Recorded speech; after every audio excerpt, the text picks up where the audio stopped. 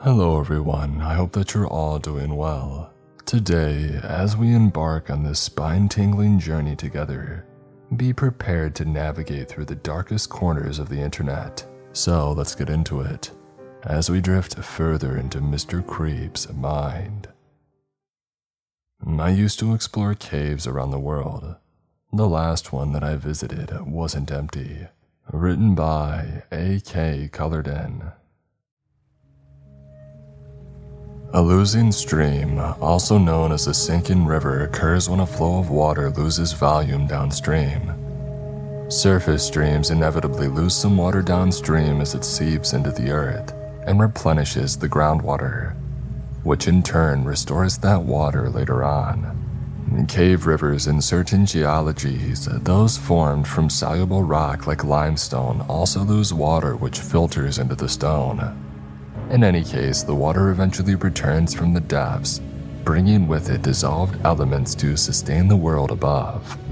This is but a fraction of the miraculous cycle, revitalizing the surface from the underground domain, nurturing all life as we know it. Forgive the textbook-style lecture, but I'm providing context for what I've seen. My vocation is speleology, the scientific study or recreational activity regarding caves and the like. For me, this manifests as a fervor in exploring them. There are, of course, obvious dangers associated with these activities, and I am not one to push them out of my mind. This all applies to my experience a year ago in a cave that I stumbled upon during my travels through Western Asia. The focus of my travels was to find a cave which had not yet been explored. I took this journey alone. Even now, I have yet to meet an individual able to match my odd passion for traversing where nary a peep of light enters, snuffled out by the damp, cold darkness below. At the time, I was trekking the Konya Plate in central Turkey. The area is known for various sinkholes and caves, a little contradictory when it is thought to be one of the driest areas in modern Anatolia. God, I wish that I would just walk right by that place. But I can justify regret when foreseeing the consequences was impossible. Many will likely see me as an arrogant fool reading this. Maybe, but I ask you at least hear all that I have to say. I set up camp near the entrance shaft around midday after doing a little online research. I'm fairly well versed in the Anatolian regions, but I had never seen a cave listed anywhere close to my location. Well, that settled it. I was certain that this cave was wholly unmapped. I could feel my excitement boiling over as I unpacked my surveying and caving equipment, as well as supplies to bring with me. I made sure to don some light waterproofs, as a small stream led down into the cave's entrance. Caves are practically refrigerators as it is, regardless of the climate. No need to worsen this by being splashed by equally frigid water. Suffice to say, I didn't hesitate to get started. It is important during a time like this to rein in one's excitement, which can swiftly give way to panic if you get lost. In fact, I almost forgot to bring spare batteries for my headlamp, a blunder that could very well have ended in disaster. I took care to detail each tunnel upon reaching a branch or terrain change, using my hand compass and inclinometer to measure the angles in the passage ahead, and then record the distance of the current passage with a tape measure, before proceeding deeper into the hidden world beneath. I noted a peculiar feature at the cave's entrance shaft, an abundance of what seemed to be moss, colors changing from rusty orange to a striking crimson. At first, this led me to believe it was a colony of sphagnum moss, several species of which can be varying degrees of red in color. However, said genus of moss has never been reported to exist in this region. Sure, it exists in some areas of the country, albeit rarely, but this moss is mostly found in humid climates, especially those which allow bogs to develop.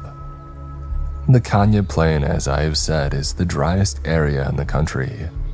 The annual rainfall just isn't enough to provide the conditions to support moss. I didn't dwell much on the matter as I forged deeper into the tunnels. I had been traveling around 3 hours down what I assumed was once the path of the ancient river, when the ground in front of me abruptly disappeared. A zap of adrenaline pierced my chest as I steadied my footing. knocking a few pieces of gravel into the gaping pit. Seeming to repel the light from my headlamp, crouching low to the ground, I peered over into the round abyss, revealing near vertical walls extending down, well past the reach of my vision. Honestly, that was something that even now I can't figure out. Of all my knowledge of caves, I was aware of nothing that could detail how this shaft had formed. It was too angular, too straight, too sudden. Of course, I'm not an idiot. I didn't have the equipment to explore it at hand, and really, the whole experience had put me off any desire to know where it led. I decided to retreat to the last branch with the use of my handwritten map, continuing down the sprawling passages ahead with the utmost caution. To my relief, I found nothing which compared to that pit of lighting and darkness. After another couple hours, I decided to call it a day. I was satisfied with my progress, and to be frank, I already missed the sun on my skin, however sweltering it may be. Something about that shaft had rattled me, but the fact that I had almost been too late to see it was a good justification. After a smooth journey back, I was momentarily blinded by the sun now close to the horizon. I pored over my map, on which I had not yet added any verticality. You try drawing a reliable map in 2 dimensions surrounded by cold darkness, let alone in 3. I let out a deep sigh as I gazed upon the landscape around me. The beauty of our planet has rarely ceased to instill a deep sense of peace in my heart, no matter where I am. The golden tall grass flitted gently in the late afternoon breeze as I finished a bottle of water. Part of me is grateful that I've been able to experience these moments. Another part endlessly yearns for more, though. And I'm glad that this is what makes me, well, me. Following the short-lived serenity, I packed a small bag and ventured back to a village that I had passed on the way here, to stock up on food and water. It was far removed in contrast to those that I had grown up around. Children played and ran free in the dusty streets, passing cars being a rarity. Farm produce, vibrant in their colors, sat nestled in wooden stalls attended by wind-beaten men and women. At this time of the day, the people sat and drank tea together. None of that milky nonsense. Only a warm and sweet brew into which time was sometimes added. Despite the nation being such tea lovers, they were a great factor in the introduction of coffee to the Western world. Credits to Ethiopia, though, for its discovery. I was drawn to a small open front store, seeing the cooled bottles of water and the packaged food that was practical for travel. The residents here knew fragments of English, but I am fluent enough in Turkish to translate our conversations for the most part. "Good evening, sir. My name is Quint. Nice to meet you," I greeted the shopkeeper. "Ah, you're not from around here. What brings you to this area?" he replied with a hearty yet tired voice. He bore a wide salt and pepper mustache and a pair of rectangular glasses. "Well, my friend, I'm a traveler. I travel across the world. It's my passion," I said, gesturing towards the street outside. "You come with friends?" he asked with kind curiosity. "Nope, just me here. My head works better alone. I look for unknown caves so that I can explore them and map them." His smile wavered then, a faint change, but a change nonetheless. The old man asked, this time in a quieter and lower tone, Have you found any you like?" He laughed a little, but his voice was not so full of life this time. He exuded worry as he awaited my response. I have, yes. It's just down the road, actually. Oh, is it okay if I camp nearby? I've already explored a lot and I need a rest so that I can go back in tomorrow." At this, the store owner's face dropped, much more obviously this time, lip trembling slightly and brow wrinkled in a mixture of fear and pity. You should not go to that place. It is an evil place since long ago and should be forgotten. Blood was spilled by our ancestors for a reason. Don't undo their work, I ask you."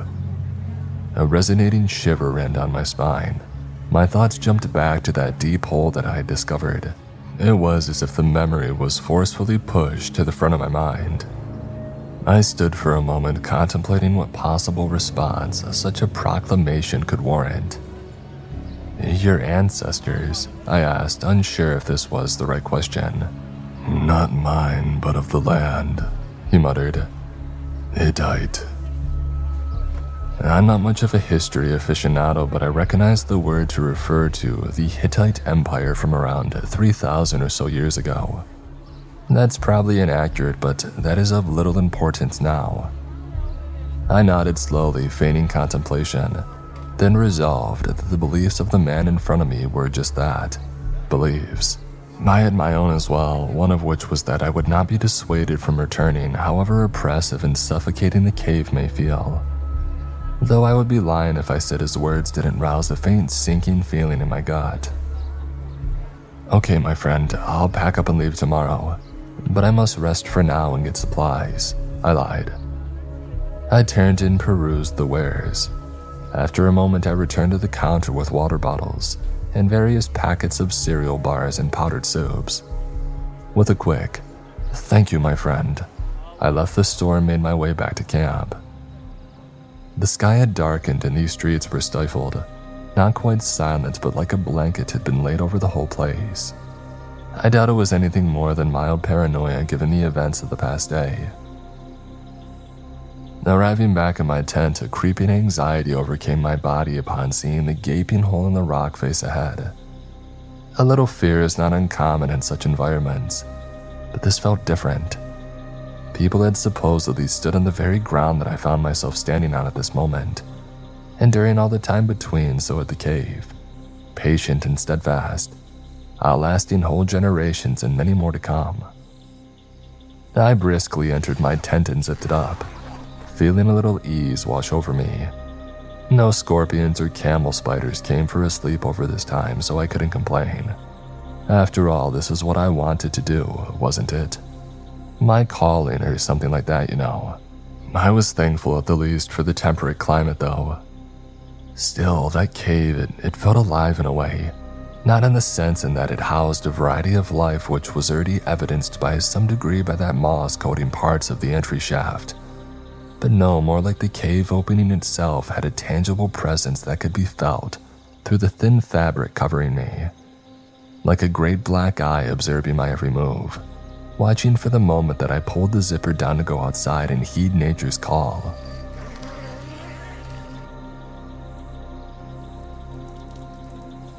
After some tossing and turning, I managed to doze off and claim my well-deserved recharge. I woke around 7:30. The night had been merciful and nightmare-free. I put on some cargo shorts and a tank top and then left my tent, which was almost an oven at this point due to the morning sun. I brewed a pot of coffee using a gas stove and tore open a fruit and nut bar, musing over my plan for the day. I had marked any branching tunnels that I had seen along my previous path with red dots, and I took some time to marvel at the fruits of my last trip. It felt as if I were holding the cave itself in my hands. This time I made sure to bring some rope, as well as a few carabiner clips and several self-driving bolts for use with a bolt driver, as well as spare batteries. I realized with a small shock that previously I had not brought a backup lamp with me. After packing one, I set off once again into the water-hewn passages. The moss felt noticeably spongier than it had the day before. It also seemed as if the hue had shifted, but I couldn't be certain. It was definitely less dry than before, though the stream's flow was no different than I had remembered. Intrigued, I tore off a sample to attempt identifying when I returned, since the moss's strange behavior had sparked my interest. Stashing it in my bag, I pressed onward in search of the first branch. To avoid overestimating myself, I settled on a rule where I would map a tunnel to a certain distance, and then return and do the same for the next. I had to stoop a little upon entering the first marked passage, which descended gently and then angled back up and to the left. After rounding this bend, the passage straightened and I saw a distant flicker of green or yellow light, which disappeared somewhere ahead. I paused and tilted my head in confusion. What had I just seen? My mind scanned for a possible answer but returned empty-handed. I opted to brush it off as my imagination, though I kept it in my recent memory so I could think on it later. I had barely reached the end of the passageway when a reverberating snap pierced through the darkness, making me jump. It was very loud, yet I could not discern from which direction it came from. Cave acoustics mess with the senses, the walls warping and reflecting the original sound like a game of telephone. Worriedly, I scanned the solid rock walls around me to look for any signs of a fissure or cave-in. I saw nothing, but I didn't want to take the risk of being crushed by a falling slab. I turned on my heels and my pace quickened, and moments later I was back at the sloping bend. Taking care of my footing, I started to descend, only to hear the thunderous echo once more. Abandoning any patience in regard to safety, I broke into a sprint to reach the bottom of the slope. I was slowed as I stumbled my way up the last incline of the branch, finally bursting into the parent tunnel. Again, it sounded. The rumble almost made me lose my footing as I wheeled to the right and sprinted toward the entrance. This time, I was able to distinguish several quieter sounds following the first, like dry crumbling and cracking of some brittle material. Still, nothing around me explicitly confirmed that a structural break was underway, and as the light from outside came into view, I skidded to a stop. The moss, it had grown. That was impossible, it couldn't be. Moss are slow growers. What had before been a thin padding of the stuff was now closer to huge red pillows. The stream that emerged from these swollen masses was tinted red, as it extracted pigments on its way through. Without further hesitation, I began to build up speed, kicking up dust and stones. I could literally see these soft mounds expanding by the second, like one of those time-lapse videos. Gritting my teeth, I propelled myself forward just as the fourth and loudest crack so far resounded, my ears ringing from its intensity. I jumped onto the pulpy scarlet beds, now only 20 or so meters from the sunlight. As soon as my boot made contact with the moss, it was as if I had stepped in superglue. I kicked my free leg in front of me, bracing myself to prevent my knee breaking from my momentum. Dazed, I looked down in terror to see that my feet were barely visible. It was pulling me in. Horrified, I reached forward, grasping aimlessly at slick tufts of moss. This was it. This is how my story ended, and I didn't even know what was happening. I had so much left to fill the pages of my life. No, this couldn't be it. And then it was black. I came to in an aching haze of confusion and fear.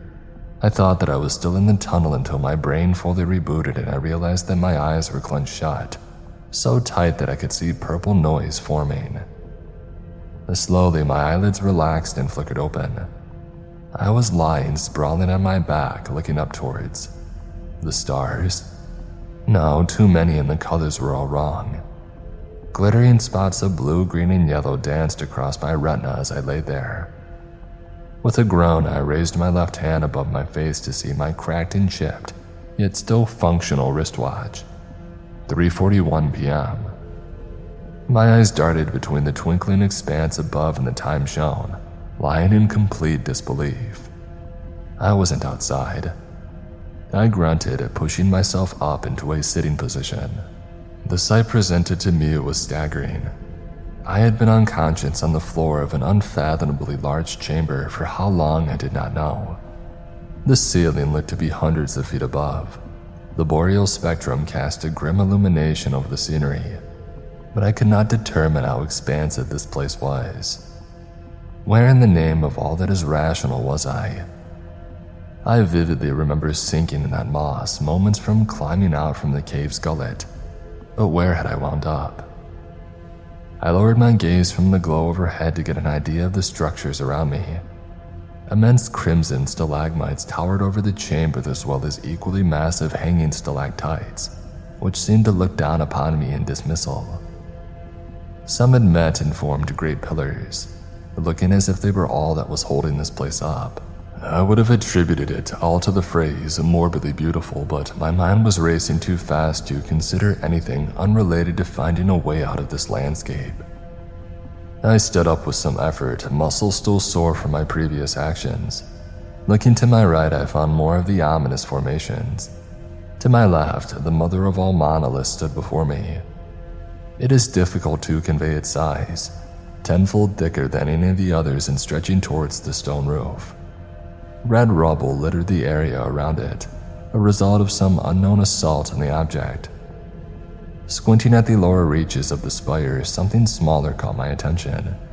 What appeared to be a raised stone platform surrounded by carved steps on all sides. Keen to get some form of answer, I walked over to the structure, making out a single object on top. I was looking upon a sort of podium, atop which were stone slabs stacked neatly. Many of those entrancing dots of light spotted the ancient altar, which came to realize were some kind of fireflies as they fled on my arrival. Were those what I had seen in the tunnels before? I figured there must have been millions, hundreds of millions of them resting on the cavern's roof. I closed my eyes and took a few deep breaths. I considered the possibility that I had knocked my head, and this was a dream conjured as a result, but it felt real. The pressure on my feet, the rays of emerald light in my eyes, these things could not be attributed to a dream. If it was, then my awareness would allow me to lucid dream and fly my way out of the chamber. Climbing the worn stairs, the contents of these stone plates came into view. They had something carved into them, a myriad of pigments coloring images akin to hieroglyphics. I remembered my backup lamp and removed it from my bag, which had stayed with me through the ordeal. I turned it on and illuminated the tablets before me. They depicted a story which began with a gathering of people, lying prostrate before a huge divine being. On its back were majestic butterfly wings and great oak trees sprouted from its head. Its arms resembled the iridescent tail of a dragonfly ending with human hands. Standing on many graceful insectoid legs, it showered the worshippers with a blessing. The next image showed a green landscape with crops growing twice the height of men. Infants played and frolicked in the fields, some under sun rays, others basking in rain. For a brief moment, I thought back to that shop owner and what he had said about the land's ancient denizens. If this was in fact the Hittite origin, it was remarkably well preserved. I continued reading to see an unsettling portrayal. The entity, who I assumed to be some patron of farming, maybe fertility, stood over the settlements, this time wearing a bitter sneer. Another frame depicted it then abandoning its people. They looked to be crying out, pleading in despair, their hands reaching out toward the titanic being. Had the people done something to upset it? And the next image was in stark contrast to the rest. The same landscape as before, but this time the sky was blazing, the ground dry and cracked. The once lush fields were withered, and the folk who had been dancing in ecstasy were now sullen and bony. Underneath this was, God, I'll just describe it. 1,000 men stood, gaunt frames for the rags that hung from them, while they rotted alive. Most notably their parts, they were, let's just say they wouldn't be having any more children. Doubly so for the 1,000 dead firstborns and 1,000 faces stricken with profound despair. I stepped back for a moment, catching my breath. I'm not generally squeamish, but this was something else entirely. How could a deity allow any of this to happen? I returned to the pedestal and quickly overturned the tablet in morbid apprehension.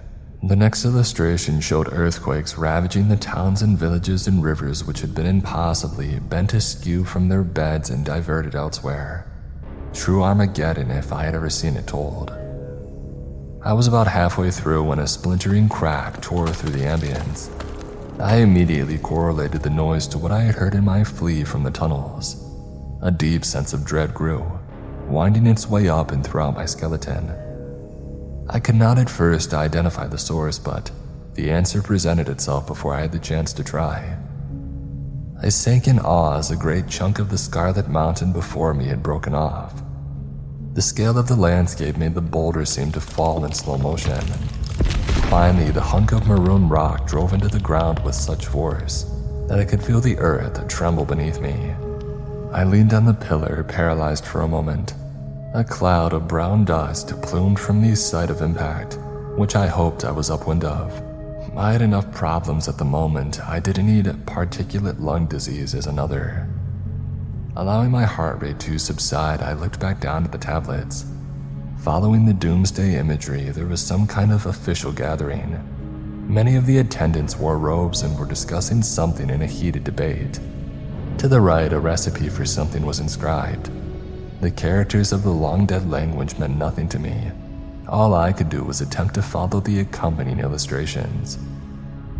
The first displayed 5 men bleeding into a pot.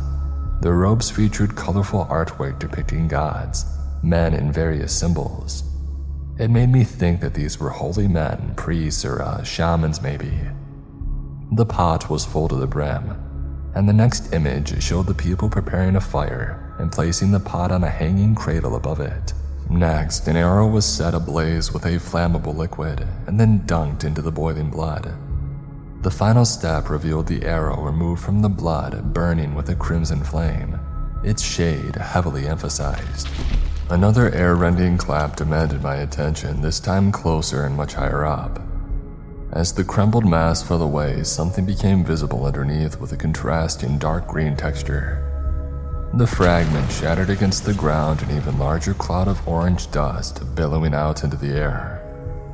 Heart drumming in my ears, I looked back down to the tale of biblical carnage. On the next tablet, a priest stood at the mouth of a cave, facing outwards. It couldn't be. It was. The shape had already been ingrained into the folds of my brain. It was identical. Close to full-on panic at this point, my eyes drifted to the lower portrayal. The creature from the beginning stood leagues above the congregation, bathing them in its shadow. Pure malice and rage were its expression. I felt like it was addressing me directly. Splintering rumbles now rising in a terrible crescendo.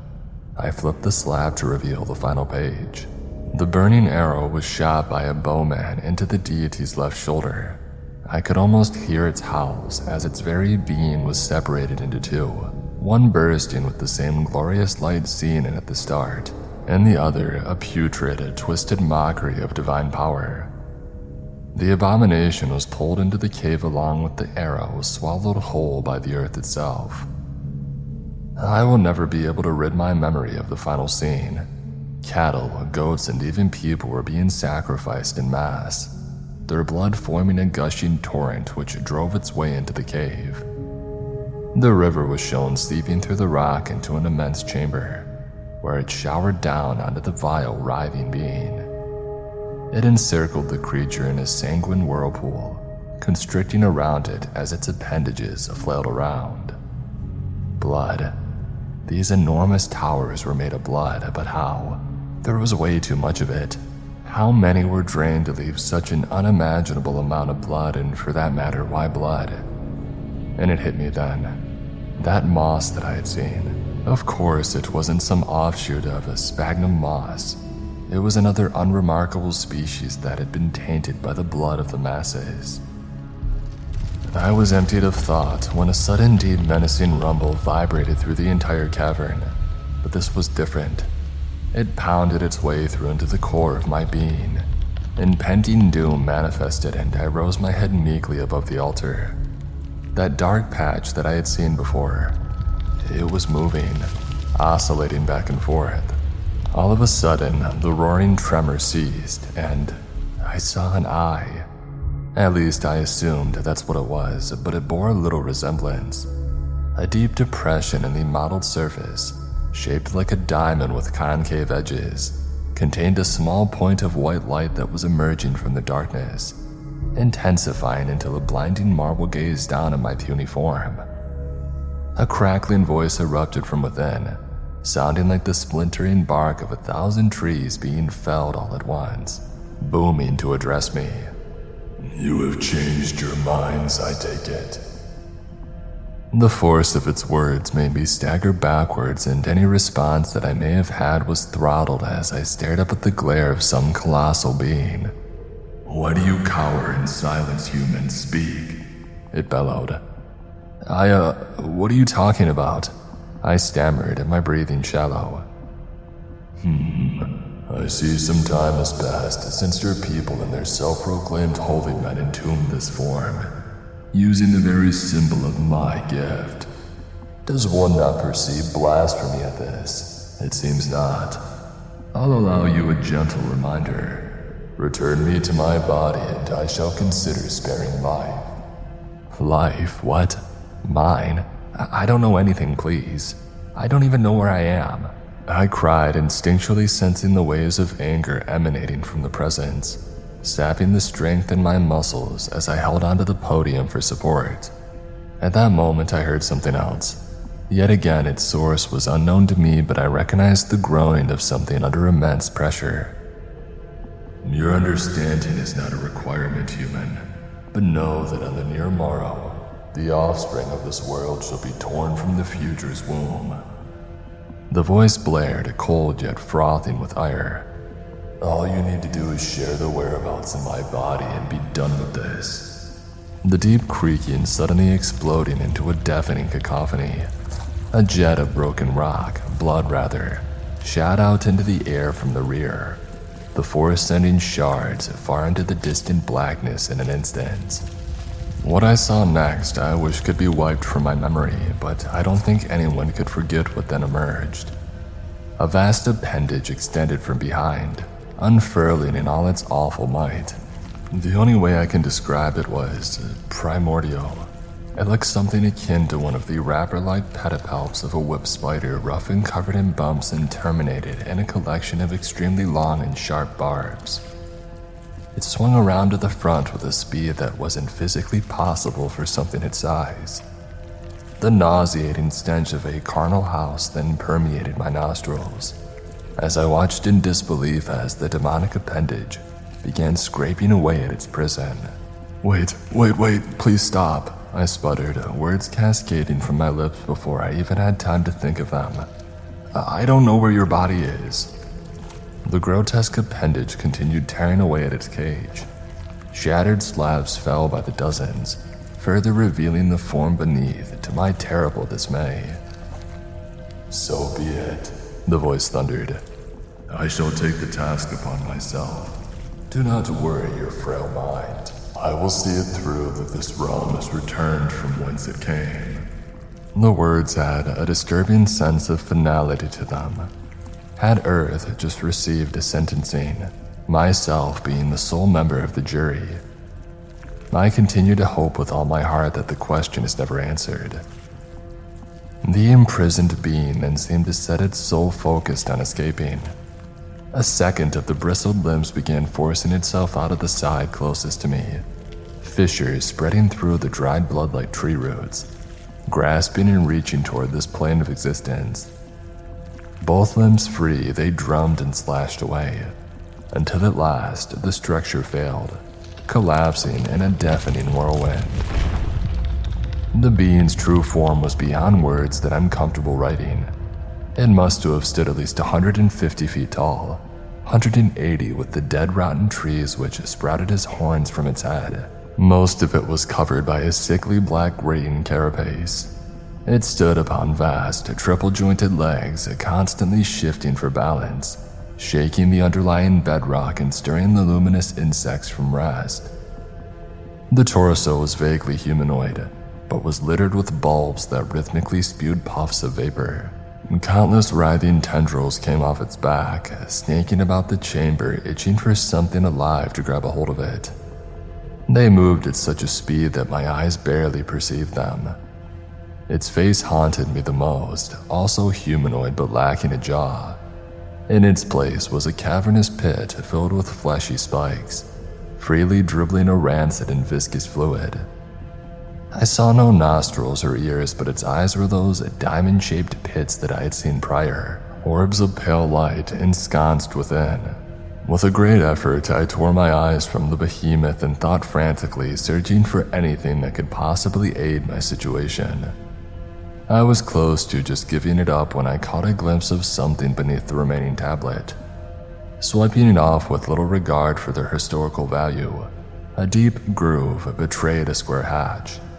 Opening it, I peered inside to see a bronze arrow, flickering with a meager lilac flame. In terrified confusion, I picked it up to find that instead of being hot, it was strangely cold between my fingers. For a moment, I stared puzzled until I made the link to what I had just read. Regardless of the validity of the carved illustrations, It was my only chance to avoid befalling a terrible fate. With all the determination in my bruised and battered body, I rose my head and began descending the steps. What was I doing? Surely this would mean the end of me. I was but an ant for one of the being's thundering legs to soundly crush. Despite my mind screaming in objection, I willed my legs onward, all the while trying to formulate some plan of action. The flying insects had become frenzied as swaths of light, swarming away from the thing in mass exodus, pelting me like hailstones in the process. Seeing my trembling march, the being let out a deep and reverberating laugh. Its face remained unmoving. It seemed to speak from somewhere else entirely, vibrating from every direction. Suddenly and without warning, I felt an excruciating pain in my crotch. I doubled over, eyes watering, groaning from the searing pain. I had to push through it. Once again, my march continued, now slowed and limping, wading through the swirling and buzzing clouds. You think to do what exactly, child? Tie me down as a hunted boar. The creature spat, venom quickly returning throughout its chuckles. You are alone. I did not answer, for I had none. I was asking myself the same question. My dragging feet came to a stop, causing the entity to tilt its head in bemusement. I admire your resolve, pathetic as it may be, though I grow tired of this futility. It hissed, shifting its pounding legs to face me. In an instant, it raised an arm and swung it toward me.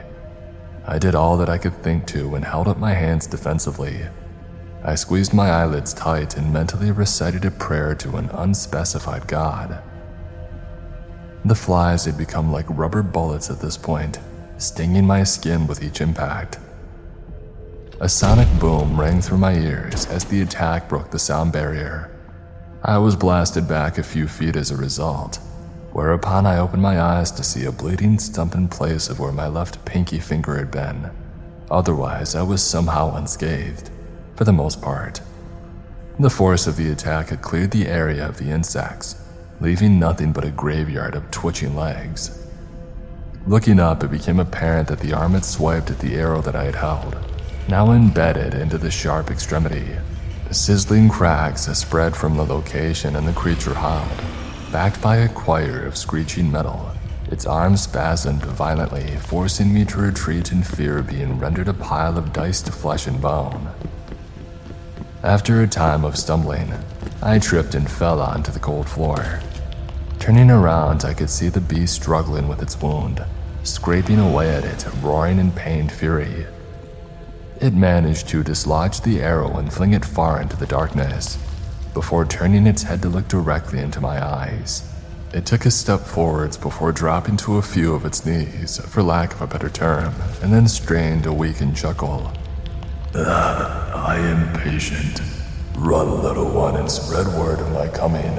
Instill fear into your tribes, your settlements. It will be far more exhilarating upon my arrival. Go to hell, you depraved roach, I yelled, coming out more as a fleeting wish than the powerful taunt that I had hoped for. Good, very good. There is little fun to be had in a hasty submission. And with that, the colossus dropped to its remaining knees and collapsed. I don't know how long I sat there, panting and heaving. I observed the creature for a while, but it seemed to be in some kind of coma. I wasn't going to check for a pulse, but the mounds on its torso continued to expel gas, which dissipated into the cool subterranean air. After I was certain that it wouldn't be moving anytime soon, I shakily stood up and then retrieved my gear from the altar.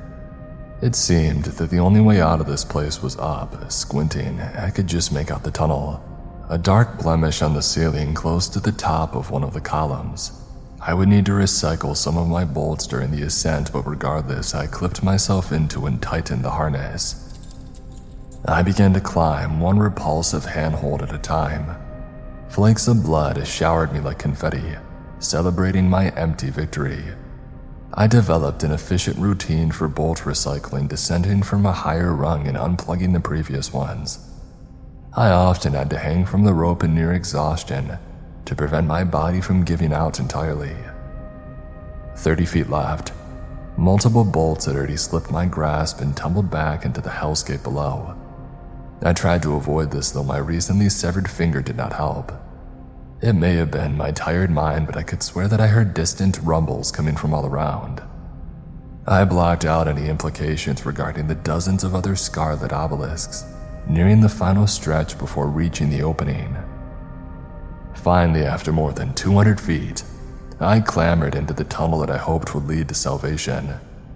It extended upward another 50 or so feet before my fingers grasped the rim of the shaft's opening. It took a moment to reorient myself to the surroundings, after which I realized where I was. The dark pit whose discovery had shaken me up the day prior. I walked, no, crawled my way in the direction out of this nightmare. My knees were cut and scraped on the sharp gravel scattered across the floor, but I persisted nonetheless. While more bearable now, the pain still lingered in my groin, and I refrained from examining the damage as I scrambled my way out. Near the cave's entrance, I was worried initially, seeing no daylight, and I checked my watch to see that it was almost 8 p.m. I could taste fresh air and feel the cool stream running past my knees and ankles, washing away the blood and grime. It was like drinking a glass of ice water after a hot day. After moving closer within range of an almost dead lamp, the moss was mostly gone, a few dry scraps left clinging to the walls. A relief to be sure. On the verge of passing out, I hauled myself past the entrance with a grunt and flopped onto my back, gulping long and deep breaths from the night air. It was nice to see the stars again instead of a colony of cave-dwelling fireflies. My senses had calmed enough to again be accepting of smells, and the distant scent of iron and smoke became apparent. I had had my fill of curiosity, and I pulled myself inside my tent, allowing myself to wane into a deep slumber. I packed up my belongings the next day and cut my trip short. I just didn't have the strength nor will to pursue any further ventures. After some disinfectants and bandages, I returned to my rental car and bought a ticket home for the same day. It was surreal to say the least, sitting amongst fellow plane passengers in their blissful naivety, knowing what I had seen yet surely couldn't speak upon, lest I be shot down with pitied looks and quiet dismissal. The journey home was inconsequential, the usual work or life worries that I may have otherwise had eclipsed by my experience.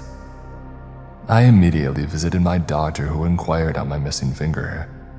I had come, however, in regard to the frequent pains in my lower back and genital region, which had not eased since the day that I left. Of course, no diagnosis was made. All the doctor could say is that the blood flow in the area had drastically decreased, and that necrosis was a possibility. I mean, I wasn't planning on kids, but it might have been nice to preserve the option. I was prescribed some pain meds and sent on my way, for the moment. Months later, I still have not reached any substantial conclusion. There is no closure to be had. I did some research in the ancient Hittite mythologies, and I've in fact found something that seems similar to what I had held witness to. The tale follows a deity by the name of Telepinu, whose desertion led to a similar sequence of events. It ends with a priest banishing the god's anger to the brass containers in the underworld from which naught returned. And that's where the similarities end, though. It didn't seem like a demon nor an angel or god, but something else entirely. The impurities and flaws of a deity-given form. For one reason or another, I feel that the other bloody monuments in that place might not have been empty. Maybe this process had been repeated many more times than I could comprehend. If so, what of these divine beings who were purified? Where have they gone? Ascended to someplace else? I don't see them anywhere on Earth. So if anybody believes this, stock up on canned goods and other non-perishables. As time passes, it grows harder and harder to quell my hunger and thirst, though I do not starve. Procreate while you can, or not. There is a school of thought which says that it would be a mercy to spare our children the terrors which will inevitably break their shackles and curse those children, and their children's children forevermore. The earth has been nothing more than a cleansing site for those above us, allowing them to reach greater heights, and all the filth and depravity that remains has been left for us to inherit.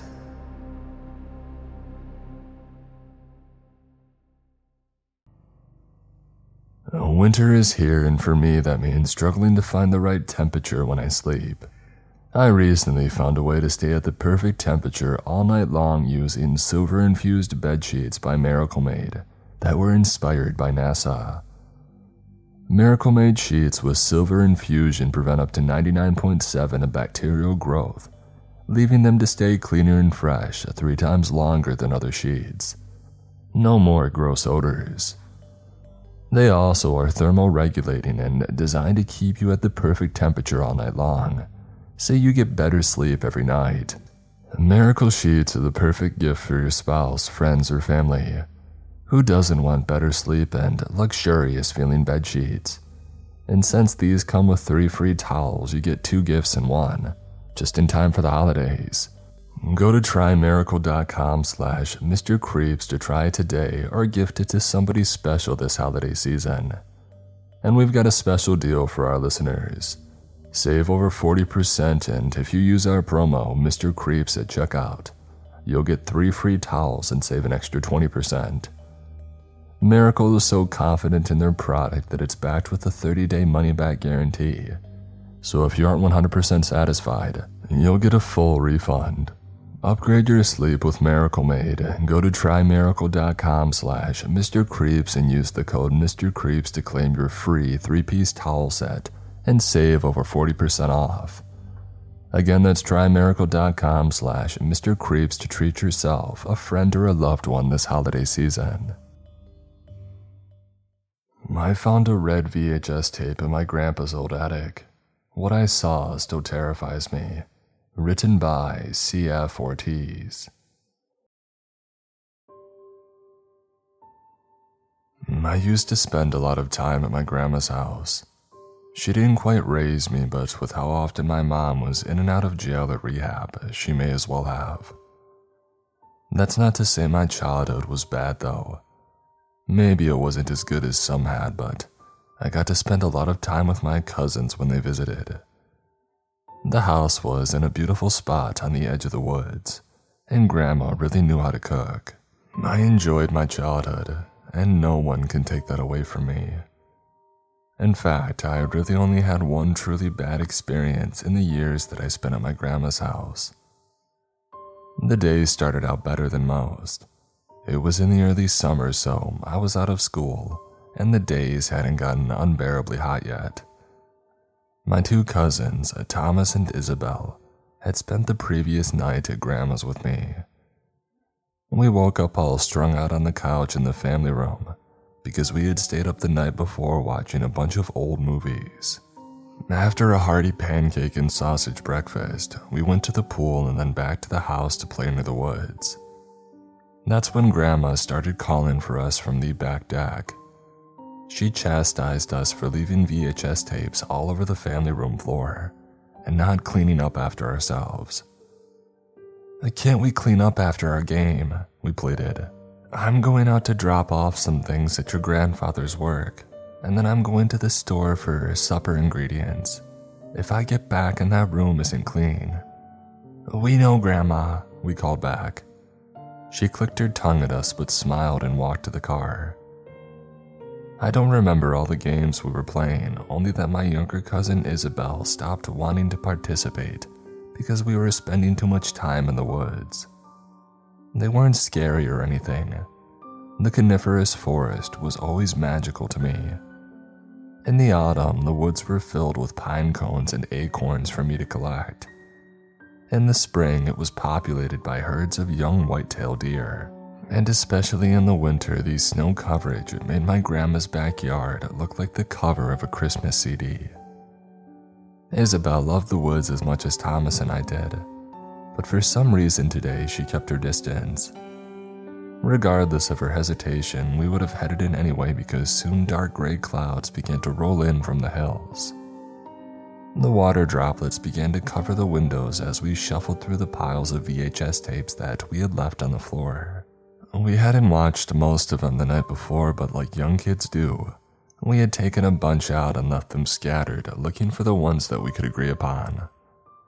Isabel was only 5 and couldn't really read yet, so it was up to Thomas and I to match most of the tapes to their proper cases. In case you didn't grow up around them, most of the VHS tapes were black. That was the standard color. Occasionally, there would be some with the top strip of a different color, and even rarer were the fully colored ones that we had. I say this not just to recall a bit of nostalgia from an age of simpler tech, but also to highlight why what happened next was so strange. You see, with how rare colored VHS tapes were, we knew exactly which ones we had. 2 orange ones and a blue one. Ironically, the blue one wasn't Blue's Clues. That was one of the orange ones along with Rugrats. The blue one was Monsters, Inc. But that afternoon, as the storm really started to lay in thick, and the view out of the windows was obstructed near completely, Isabel handed me a tape and asked me which one it went to. I was confused not only because I had never seen the dark red VHS tape before, but because the writing on the front was something that I couldn't read. "Hey Thomas, check this out. Can you read it?" And Thomas looked as confused as I was. Indeed, neither of us had remembered ever seeing the VHS before, and we wouldn't have forgotten such a distinct hue. Thomas assured me I wasn't crazy and that the writing on the tape couldn't have been English. We decided that we would watch it to figure it out. Although she denied it, we figured Isabel had just gotten another VHS tape off the shelf when we weren't looking and liked the color of it. Thomas popped the tape into the player and I turned on the TV. At first, we thought that it didn't work. The screen was just black with the exception of the text on the edges of the screen, which suggested the tape was homemade. All the letters were in that weird writing though, one that I was certain didn't even share the same alphabet as English. We were about to take it out when I noticed the numbers in the timestamp were going up, meaning that it was working and whoever had filmed the video was only filming in the dark. It's probably some old home movie grandma recorded and just left the camera going overnight or something. Why would it be written like that though? Maybe we should just rewind it to find out. I agreed with Thomas that rewinding the tape made the most sense. I hit the button on the player and went to sit back on the couch next to my cousins. I had expected the tape to take a while to rewind considering the working theory was Grandma leaving the camera on overnight.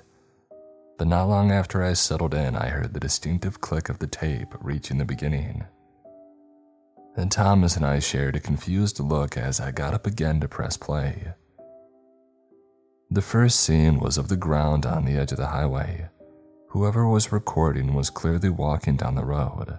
My suspicions that they were hitchhiking were confirmed as the next scene came up of the cameraman getting into the cab of a long-haul semi-truck.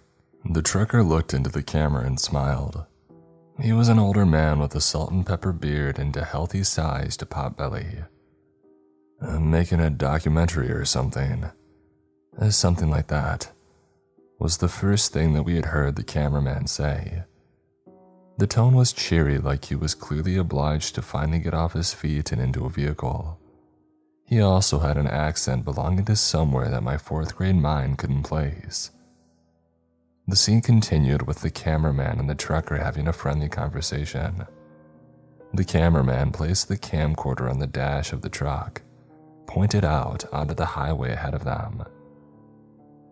It didn't take long for us to get bored at this and I decided to fast forward the tape. The scene lasted for some time, and I watched the sun on the horizon dip below the tree line, and the cool evening sky take place on the screen. And then the camcorder began to shift and I stopped the rewind. The camera turned to film the trucker as he walked into a gas station in the middle of nowhere. Or so I thought. "Hey, that's that truck stop on the edge of town," Thomas said. I looked more closely and realized that he was right. It was the truck stop a few miles out of town that Grandma would always stop at to fill up and get snacks whenever we would go on road trips. As soon as the trucker got into the shop, the cameraman began to search through his belongings. He unzipped duffel bags and opened up shelves, pocketing random things as he went.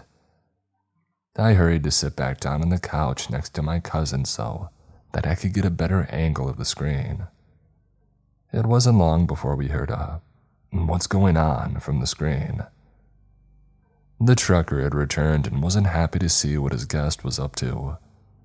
A skirmish broke out between the cameraman and the trucker. At least, that's what I gathered, as the camcorder was dropped almost immediately. So all I heard was the noise of a brawl as the screen showed the dusty underside of the passenger seat. The sounds of the fight went from unnerving to disturbing quickly. Neither was screaming or yelling anymore, but one was unmistakably choking, gasping for air and struggling to breathe. The screen began to shake to the rhythm of one of the men kicking the passenger seat, clinging on to a hope of life. Isabel grabbed my hand and whispered, "I'm scared." "It's okay," I assured her, not very assured myself. "It's just a scary movie, it's not real." Isabel buried her face in my side, and I welcomed the contact. I grabbed Thomas's hand and squeezed. We shared a look that signaled what we both knew. If this was a horror movie, why was that the truck stop that we knew so well? The noises on the screen stopped. Isabel began to lift her head to look again, but I held her head in place. The cameraman fished the camcorder from under the seat and pointed it straight at the lifeless truck driver. Thomas and I screamed. He lay awkwardly on the mattress of the cabin. His face was purple and his eyes were bloodshot. And then the camera turned, and for the first time we saw the identity, or lack thereof, of the man behind the film. He wore a wooden face mask. It was fashioned to look like an old man with a big bulbous nose and sad wrinkled eyes. Gray yarn was attached all around it to give the impression of long disheveled hair and a matching beard. The scene cut. Now it was nothing but trees. Isabel asked us what happened, but we didn't speak. She fought me to see the screen again, and this time I didn't resist her. Trees, and nothing but trees and dirt, and then it hit me. It was all too familiar. The grass, the trees, the pine cones and acorns. It was the woods behind the house. My gaze darted out the window to the tree line. The heavy rainfall distorted the forest. What I once considered to be a wonderland was now a mystery. And then I heard Grandma, but not from the front door, not from the hallway, from the screen. Thomas gripped my hand so tightly that it hurt. Isabel began to tear up. "I'm going out to drop off some things at your grandfather's work." My heart dropped. The camera's point of view was from the woods looking into the backyard.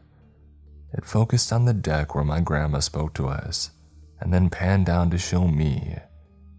My heart began to race as I saw the back of my head on the TV in front of me. Thomas stood next to me, and Isabel, she looked right into the camera. She looked confused, as if she didn't know what she was seeing.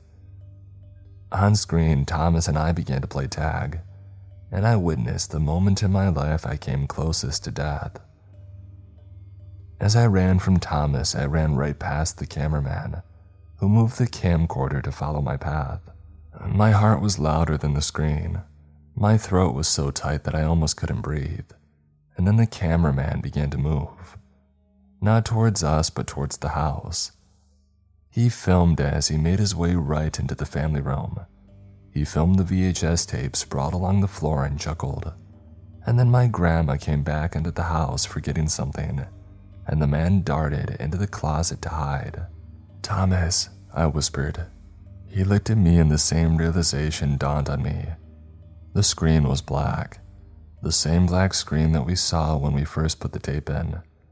But worse than that, the closet that he hid in was the same one that I had been standing next to so many times today. Every time that I got up to rewind or fast forward, I was only feet away. Thomas and I looked over at the closet now, and we saw the door ajar, and in the darkness, a wooden nose and frayed gray yarn.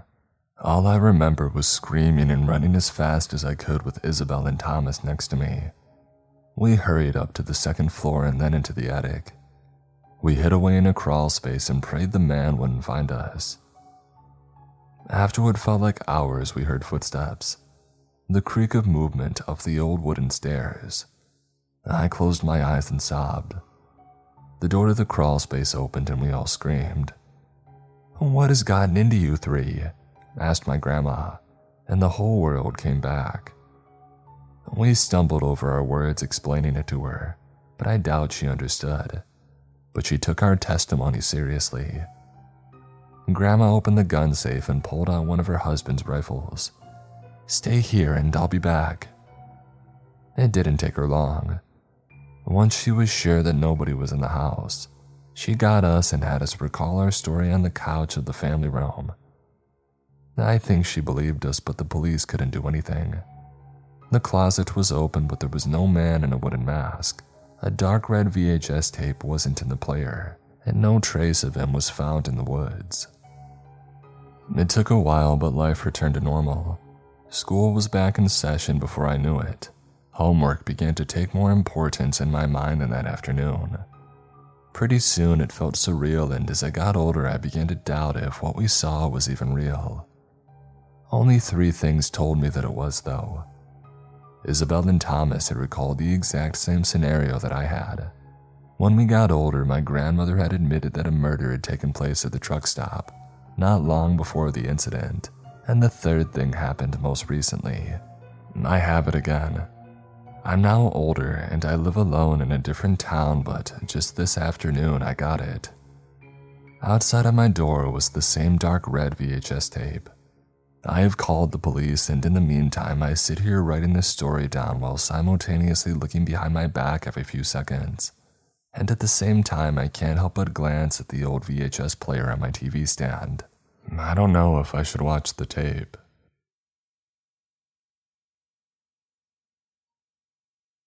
The last few days have been busy to say the least. I guess I'll start with some extra information which I originally didn't think was relevant. My grandparents' house and the house that I live in now are both in the state of Alaska. I won't say the exact year that the original red tape incident had happened, but I will tell you that it was during the 2000s. My grandparents live in the same house. Both are healthy enough, save for the years of chronic back problems that recently put my grandpa in a wheelchair for most of the day. Thomas and Isabel, who I now realize I shouldn't have named in my first post, moved to Washington State back in high school. Come to think of it, that would have been about 10 years ago now. It's crazy how time flies. Anyway, keep these in mind while I tell the rest of my story. Right after I posted, I took a picture of the tape and I sent it to a group chat that I created with myself, Thomas, and Isabel. Underneath the picture, I texted, "Hey guys." I know, kind of downplaying it, right? But sue me, okay? I wasn't thinking clearly. And then I waited for the police to show up to my house. I kept my grandpa's old hunting rifle, a different one from the one my grandma had in the last post, but by my side the whole time. Eventually, I gave in to my morbid curiosity. I put the tape into the old VHS player that I kept from my grandparents' house. As the machine slowly came to life, I dug my fingernails into my palms. Nothing. Just a black screen, but this time with no texture on the sides. I grabbed the remote and rewound and fast-forwarded. Nothing ever came up. As I stared, mesmerized at the empty screen, a sudden noise made me jump. The sound of a notification from the group chat. It was from Isabel, who was, probably rightly so, freaking out. She asked 100 questions and I tried to answer as many as I could. "And did you call the police?" "Yes." "Did you watch the tape?" "Yes." "What was on it?" "Nothing." "Nothing?" "Yeah, nothing at all," I told her. I ejected the tape to get a better look at it. I focused on the writing. As a child, it was an enigma. As an adult, it was Cyrillic. I got back on my laptop and opened up a Word document and used the insert character tools to painstakingly draw out the characters. Once they were all correct, I copied and pasted the characters into Google Translate. After about 5 minutes of sleuthing, I uncovered it. The strange, eerie writing that had haunted me for so long. It simply said, "The red tape." Very useful, I thought, more than a little exasperated. And then came the knocking at my door. I was frozen until I heard the voice call. "Hello, are you inside? It's the state troopers." Badge number," I stammered. "What's your badge number?" He rattled off a number along with the name J. Serrano. I was about to open the door when I realized. "I have a gun, I'm holding it, just for protection. It's Alaska, just don't point it at me and we're fine." I opened my front door to a young male cop with short brown hair. He looked through the house, checking every possible hiding spot that I could think of. He found nothing and was clearly annoyed by the task. "Look, there's nobody around, okay? You sure it's not just a family member messing with you?" My expression must have been enough of an answer for him. "Okay then, I take it you want to go to the station and report it then, huh?" "Yeah, I would like to." "I'll go wait in my SUV then. If you're adamant about keeping your firearm on you, which it looks like you are, then just take that truck you have out there." He walked down my steps towards his squad car. I slung the rifle over my shoulder and went back into the house to grab a few things. My laptop, which I put in its case, the VHS tape which rattled from old age, and the VHS player. Just before I left the house, I had an epiphany. I rummaged through my junk drawer until I found a roll of Scotch tape. I locked the door and I left. Only one other cop was at the station. According to them, they were 2 of the 3 in the whole backwater town that I lived in. The older, heavier cop was about as useful as his colleague. I had to insist they swab the VHS for fingerprints. They found none. I had to insist that they play through the tape. It was still black. As I pulled the rattling plastic case from the player that I had brought along, I lamented my utter inability to do anything, to even get a single sympathetic response. "Look, I appreciate that it's a little spooky," said Officer L. Henton. "But this is the middle of nowhere, Alaska. I'm sure you'll be fine." My eyes shot daggers at the older cop who hadn't once left his seat except to refill his coffee. "Especially given your rather Second Amendment-like tendencies," he added while gesturing towards my rifle in the corner, the one that I had insisted on keeping near me. Despite their apathy, I managed to have them record my name and number before I left the little rinky-dink police station behind. The whole drive through the Evergreen Highway back to my home, all I could think about was why that man in the wooden mask would leave behind the VHS tape with nothing on it. Was it just to mess with me? Why would he wait nearly 20 years to do so? These thoughts kept swarming in my head as my Ranger's tires crunched over the gravel that was my driveway. I took another look at the tape sitting on my passenger seat. My eyes rested on it for several seconds. At the handwritten Cyrillic and the faded deep red plastic. And then I grabbed my rifle from the gun rack and pointed the scope at my door. Everything was normal save for one discrepancy. The small piece of Scotch tape that I had left in the top corner. A small transparent seal bridging the door in the frame. It was loose. Back into reverse, back down the Evergreen Highway, and into the nearest motel that I could find. There I unpacked my VHS player and my laptop.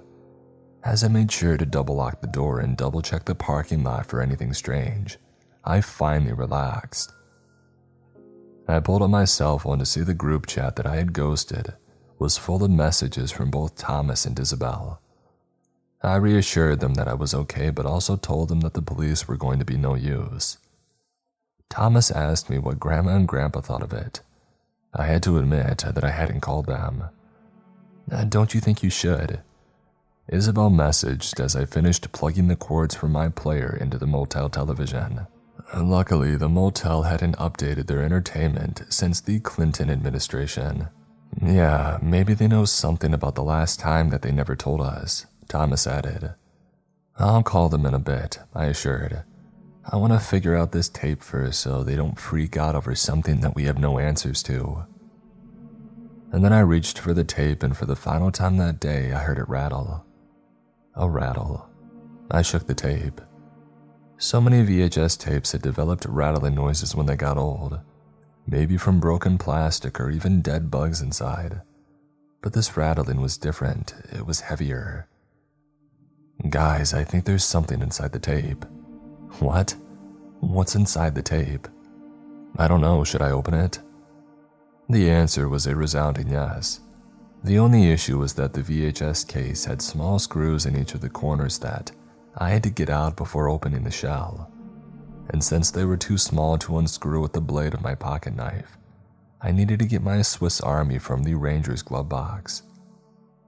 Slowly, I crept out of the motel room. I scanned every window of the building as I made my way to the Red Ranger in the lot. Luckily, nothing seemed to be off. I managed to get back into the room with no issue. Did you open up the VHS yet? No, I just got back into the room, opening it now. It's a USB drive. Hesitantly, I plugged the drive into my laptop. I crossed my fingers and hoped that maybe this was an elaborate scheme to put a virus on my computer. I opened the file manager and saw the USB tab simply titled that same phrase, the red tape. There was nothing but a video file in English which said, "To," and then to my grandfather's name. I didn't want to open the video. I wanted to close the laptop and throw it out and move away. But seeing my grandfather's name and not knowing what his connection was to the man in the wooden mask, I needed to know. My media player popped up. The video was that same familiar black screen with these Cyrillic text borders. And then it was the same road, the same highway. Small rocks and tufts of dry pine. A simple rustic highway that nevertheless filled me with dread. Making a documentary or something? Asked the soon-to-be dead trucker. I witnessed his lifeless purple face again, and then for the first time in almost 20 years I saw that wooden mask. The frayed gray yarn, the carved, wrinkled bags. The image that had haunted me ever since my childhood. But this time I looked deeper into the uncaring, wicked, soulless eyes of the man behind it. "If I get back and that room isn't clean," said my grandmother. I watched with each passing scene, slowly bringing the memories to life. The reality weighed heavy on my heart. Soon the screen returned to the black nothingness of the closet, but this time there was another scene. It began in the family room with the tapes all strewn about. A deep, sinister chuckling sounded from behind the camera, then a phrase in Russian that I couldn't understand. Just then I realized that I could understand. I paused the video, trying not to worry too much about the timeline, which showed how much footage was left to show. I got out my phone and opened up Google Translate. I played the scene again, allowing my phone to listen. "You see how easily they scare, old man. How easy this will be." I wish that I hadn't translated it. The video continued to play. The man in the wooden mask searched through the rooms. The dining room, the laundry room, my bedroom. But before he could get to the second floor, the sound of the front door opening had scared him away. He ducked into a corner as my grandmother went to the family room to see tapes all around. "Where are you kids?" I heard her yell as the cameraman snuck out. But instead of darting to the woods, instead of leaving the property, he went immediately into the garage. A clutter-filled garage tucked away under the deck. One that we rarely ever entered because of the darkness and the crowdedness. A garage which offered so many places to hide. The screen went black again. It was spliced with modern footage. A couch in the center of a cabin. and then the cameraman walked from behind the tripod and took a seat on the couch. He stared into the lens, his face still covered with the rustic wooden mask. He spoke in Russian at first. Before I could get my phone back out to translate, he switched to English. "Now this is for the grandchild," he said. "Your granddaddy wants to ignore me. He wants to forget what he left behind. But I don't forget, and I won't be ignored. If your cowardly old man refuses to see me, then I'll have to come visit you, and I won't be so nice this time." The video ended. I sat there stunned. A million questions flew through my head. I didn't have any answers, but I knew where to start. I pulled up my contacts and went to call the people that I should have called to start. But just before I could place the call, I heard a loud, hard knocking at my motel door. I set my phone down. I stood still as a statue until the knocking sounded again. This time heavier, this time angrier.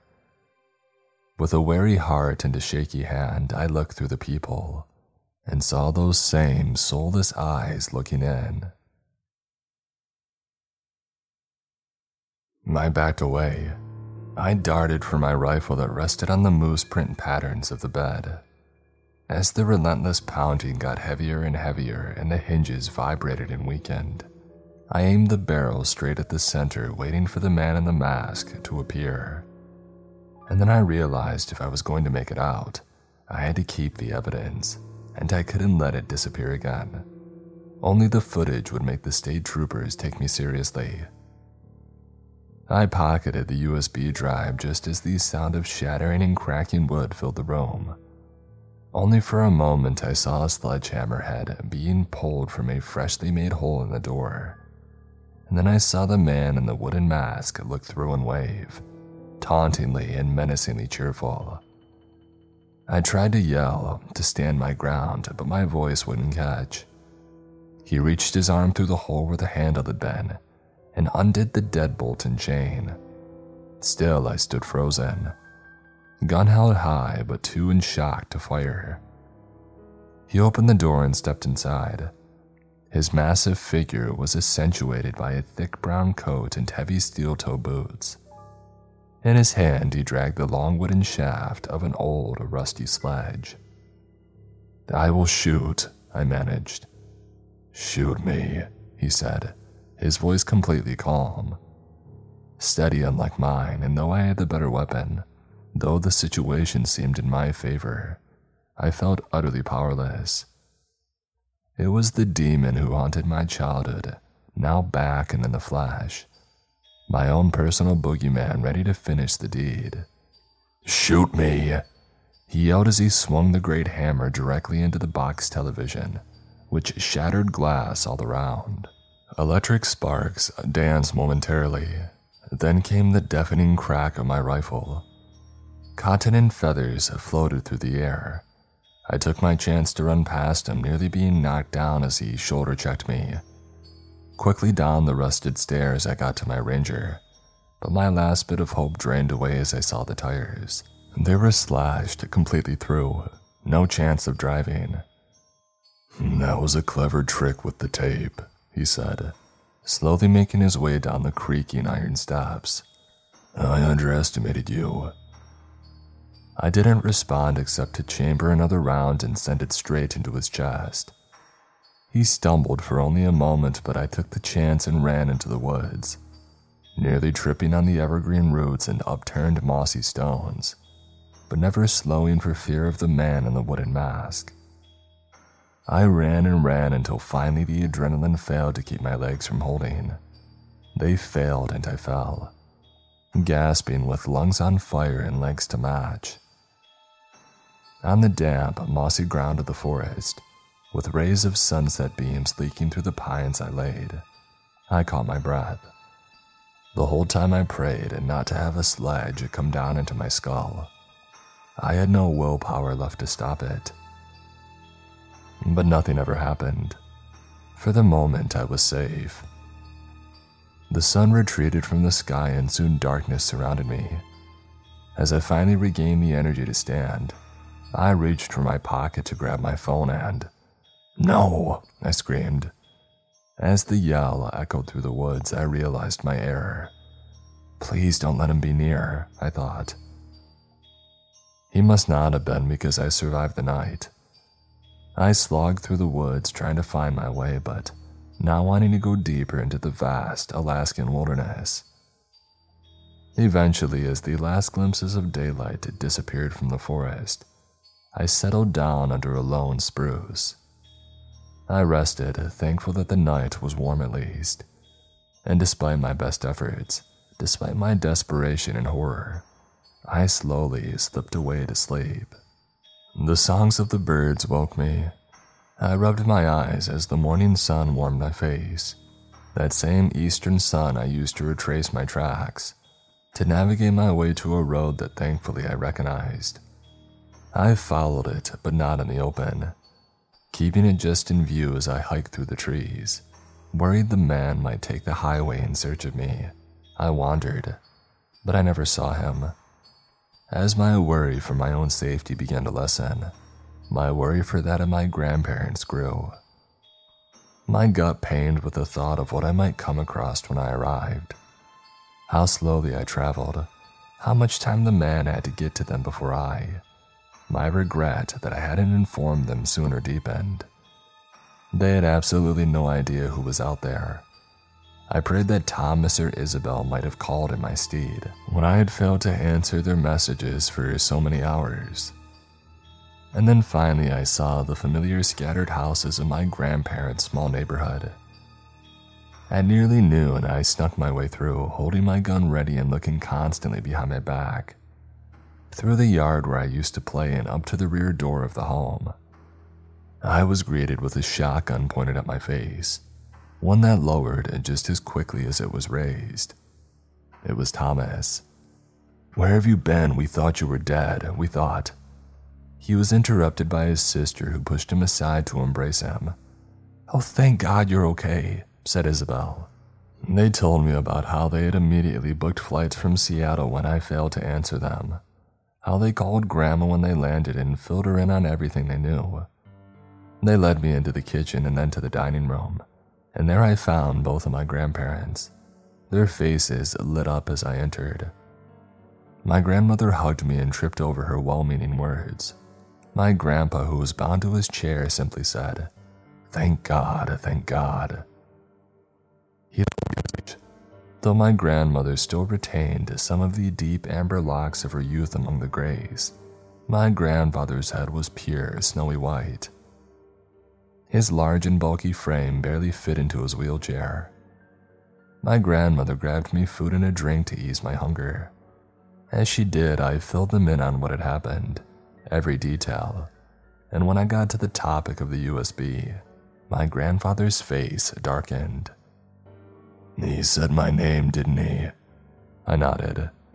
I asked what the man wanted, but my grandpa only looked down at his rough and weathered hands. Eventually, he said to his wife, "We have to tell them." "We do not," defied my grandmother as she rested a plate of maple bacon and golden hash browns in front of me.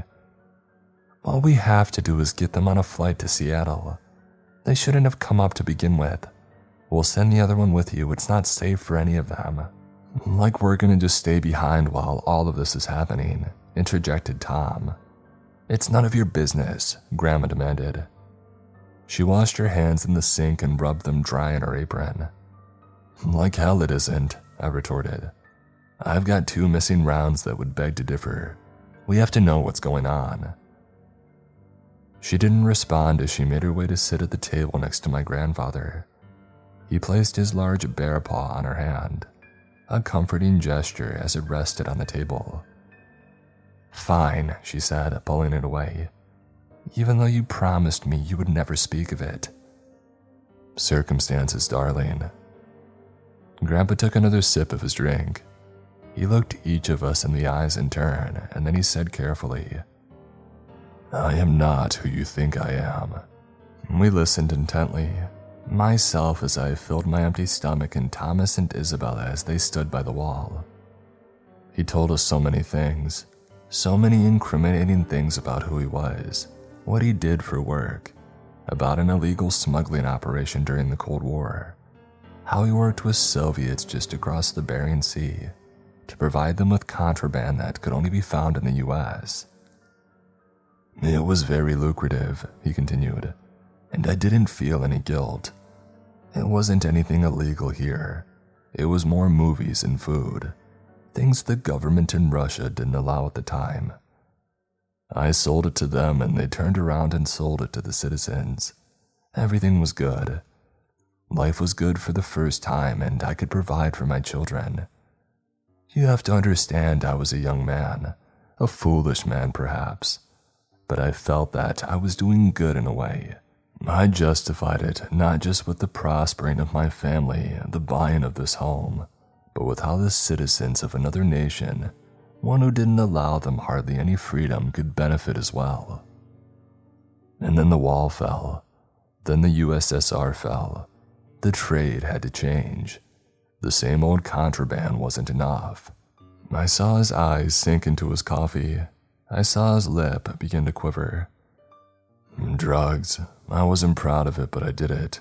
I wanted to keep providing for my family, for your father, he said to Thomas and Isabel. And but he couldn't finish the sentence. My mother, I choked. We both sat solemnly. We both understood the implications, the unintended consequences of his actions. It was too late to turn back when I found out, when I discovered your mother's addiction, an addiction that I caused.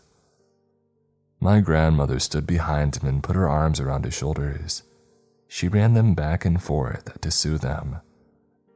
It was our greatest mistake, she said. As she kissed his white hair, she added, I blame myself too.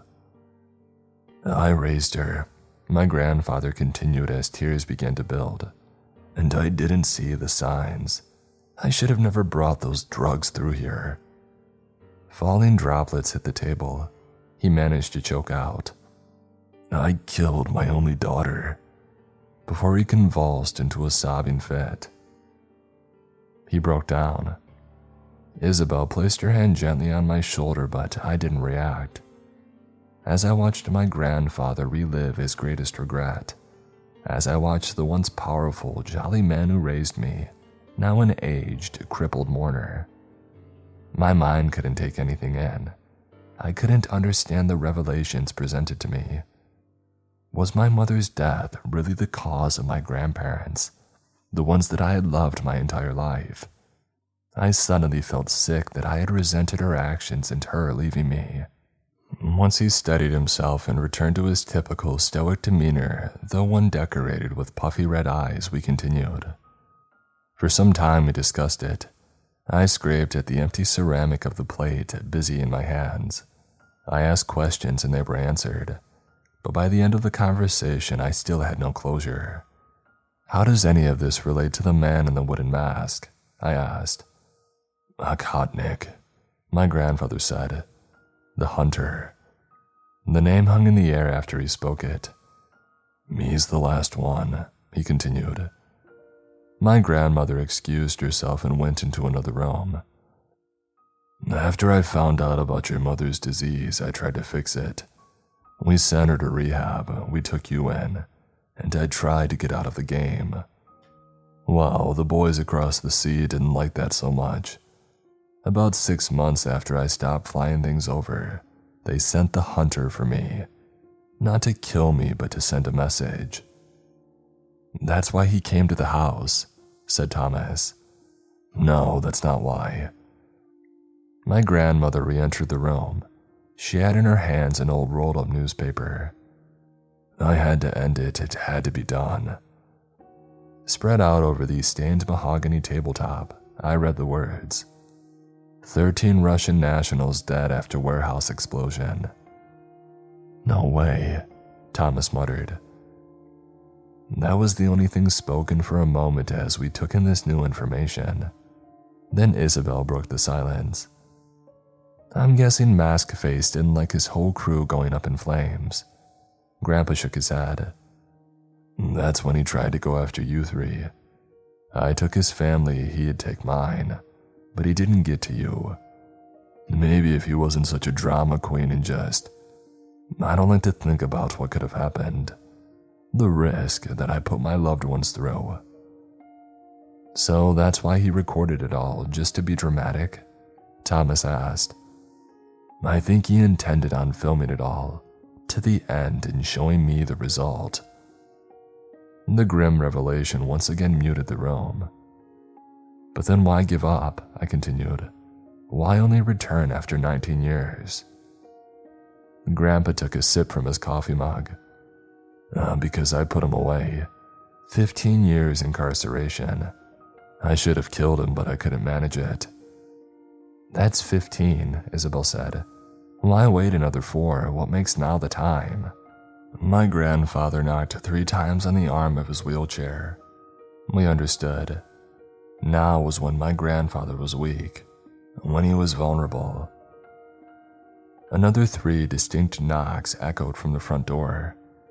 Thomas and I both grabbed our guns and followed my grandpa as he rolled over to answer. Officer, he said, what brings you here? My grandmother brought the grizzled Alaskan state trooper a mug of hot coffee to match my grandfather's. His name was A.P. Cartwright. He must have been the 3rd trooper the other 2 told me about. He retained a sense of skepticism given his colleagues' level of professionalism, but it slowly wore away as he talked. He spoke with an honest and serious cadence that reassured me that perhaps we had at least one ally. And that's when I arrived at the motel. Saw the pickup in the parking lot, its tires were slashed, and I went into the room with the busted door. Did you get my laptop? Or my phone? I asked. He shook his head. All that was left was this. He pulled something from his bag and set it on the table. The 2 plastic pieces of the VHS tape that I had disassembled. I went back to the station to see if those bozos knew anything about it. Said that you came by earlier. Said they took down your name and number, and so I called. Some feller answered in Russian. Hung up when I identified myself. Couldn't contact you, but I recognized the last name, so I chased that lead over here, and that's that. Grandpa brought the tape closer to him for a better look. He chuckled to himself. What's the joke? Asked the officer. My grandfather hesitated. Grandma placed her hand on his head, ruffling his gray hair. I guess it's time, he said. I'll be incriminating myself, but at least we'll all be on the same page. Maybe I can finally make my family safe. This writing says the red tape. Yeah, I translated it, I added. But what use is it just describing the VHS? No, the red tape doesn't refer to this VHS. The red tape was the name of the smuggling group. It refers to the bureaucratic red tape that kept the Soviet citizens restricted from simple entertainment and other liberties. It was meant to remind them why they had started the group. Now the hunter uses it to remind me, to make sure that I don't forget. What group? Cartwright inquired. What hunter? He told the man everything. He told him about the hunter, he told him about the incident, and about everything since. Cartwright jotted it all down on his notepad. He asked questions when he could clarify. The more the scratching of the pencil to parchment continued, the more sure I was that A.P. Cartwright might be our saving grace. I moved here from Anchorage over 25 years ago, said the trooper. This is a quiet place, not much to do, except for a few years in when a murder took place in the outskirts of town. Few days passed but no leads. Trucker wasn't local, didn't have any connections in town, and no reasonable enemies. Isabel grabbed my hand. It was a gesture the officer noticed from his periphery. He understood. It stumped me. Until a couple days later I responded to a call about a red VHS tape, a dead trucker and a man in a wooden mask. That was the 3 of you, wasn't it? We nodded solemnly. Cartwright shifted his attention back to his coffee and his cupped hands. He had a wife, the trucker that is. I remember the way she cried when I called her, the sound of a heart shattering into a million pieces. For a long time afterwards, she called the station every day, and I answered every day. "Have you found the killer? Have you found him? Have you found him?" He stopped speaking. He stared into the black of the coffee. I witnessed the ever so slight quiver of his lip before he continued. She didn't make it long. A few months in, she hadn't been making her usual calls to the station. Tried to get a hold of her, but it was pills. That's what she chose. No sound filled the room, a silence only broken from the faintest creak of an old shifting house. "The hunter is relentless," my grandpa said after a while. "He doesn't care who he hurts. He'll keep going unless we stop him." After a sip of black coffee, the grizzled vet said, "If what you're saying is true, then I'm with you. We're gonna put that son of a gun down." Elation. That's the only way to describe how I felt. Finally, we had somebody who could really help. Someone who wasn't past his prime and bound to a wheelchair. Someone who wasn't completely out of their wheelhouse like the three of us. "But how do we find him?" Isabel asked. "The message," I shouted. I remembered something my grandfather had failed to tell the trooper. Inside the VHS this time, there was this USB drive.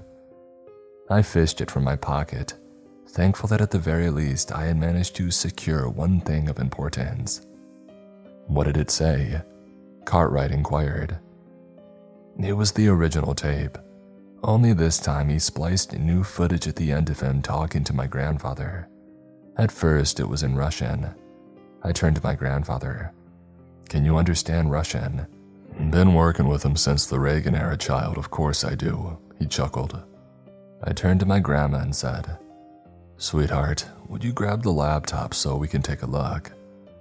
"No," Thomas interjected, catching everyone's attention. "I mean, not here. You said you put it in your laptop at the motel, right? Then by coincidence, the hunter shows up. How are we so sure that's not how he tracked you there?" I thought it over for a moment. I hadn't considered that, as stupid as it sounded. He could have just seen my truck out front. Maybe, but maybe he used it to find you. All I'm saying is maybe it would be better to watch it somewhere safer and more secure. "To the station then," Cartwright said. "Smart thinking, son." We got into two separate cars. Thomas drove Grandma and Grandpa in their wheelchair-accessible van. Isabel and I rode with Cartwright in his Alaskan State Trooper SUV. "You said the man who answered the phone spoke in Russian, right?" asked Isabel from the back seat. The trooper nodded. "That means at the very least he pocketed your phone for a while." "Yeah, I'm sure he wanted Grandpa to call me. That way they could talk or whatever." As I stared out the window to the trees, and as dark, heavy clouds moved in, so similar to that afternoon so long ago, Isabel asked a question which brought us one step closer to finding our man. "Did you leave your location on?" The world outside was now dark and gray from the cloud cover. Soon it would begin to rain. We had all gathered in the large main room of the cabin turned police station. My family, Cartwright, and the other two less useful troopers. After cussing them out for a healthy amount of time, Cartwright told Serrano, the younger one, to grab his laptop from the office. While the younger trooper went off grumbling to do so, Cartwright relayed Isabel's realization to the group.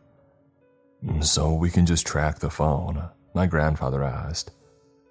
I explained to him that all I had to do was log into a website online, and using that, we could get a GPS location of where the phone was. "And where the phone is, maybe the hunter is," Thomas concluded. "But what if he just ditched the phone?" "He might have," I reasoned, "but maybe he doesn't know about it. I mean, he's been in prison for a long time, right? Technology has changed since then." "I didn't know about it," Grandpa added, "and I haven't even been to jail." "If he knows, then he probably would have ditched it by now. If the phone isn't moving on the map, then that's probably what happened," I continued. "But if it's on the move, then we'll be one step ahead of him," Thomas concluded. "And with the numbers advantage and the arms advantage, this guy is toast," Cartwright assured. Serrano set down the bulky, out-of-date laptop on the round table that we had been sitting at. I logged into the website to find my phone. The marker on the map was still at the motel, which confused Cartwright, but he explained that he may have missed it, or that the hunter had dropped it somewhere nearby. I asked him when he called the number and when the man had picked up. Cartwright pulled up his phone log to be sure. That wasn't too long after the incident, but why would he hang around the scene of the crime for so long? Maybe he didn't. Maybe he hung around in the woods, but just close enough to ambush you if you tried to come back, if you brought your grandfather along to help. Was nobody else at the motel? Isabel asked. I shook my head. It's not tourist season, and why else would anybody stay in this place? I had to call the owner and insist that he came down to give me a key. Waiting in the Ranger was horrifying, but... Yeah, I called that guy. Cartwright interrupted, and then apologized for doing so. When I saw the motel and the wreckage as I drove past it, I told him to be careful but to get down there as quick as he could. We discussed the issue for a while longer, and then the problem of the flash drive was brought up. Should we watch it?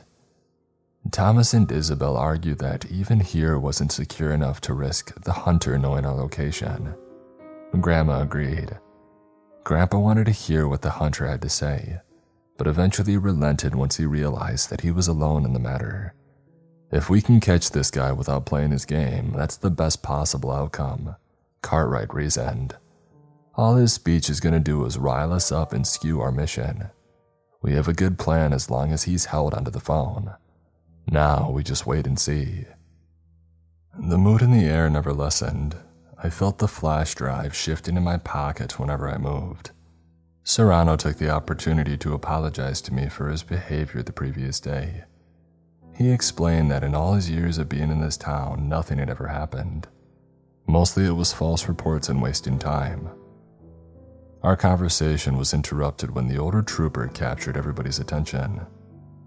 You might want to see this, Henton said.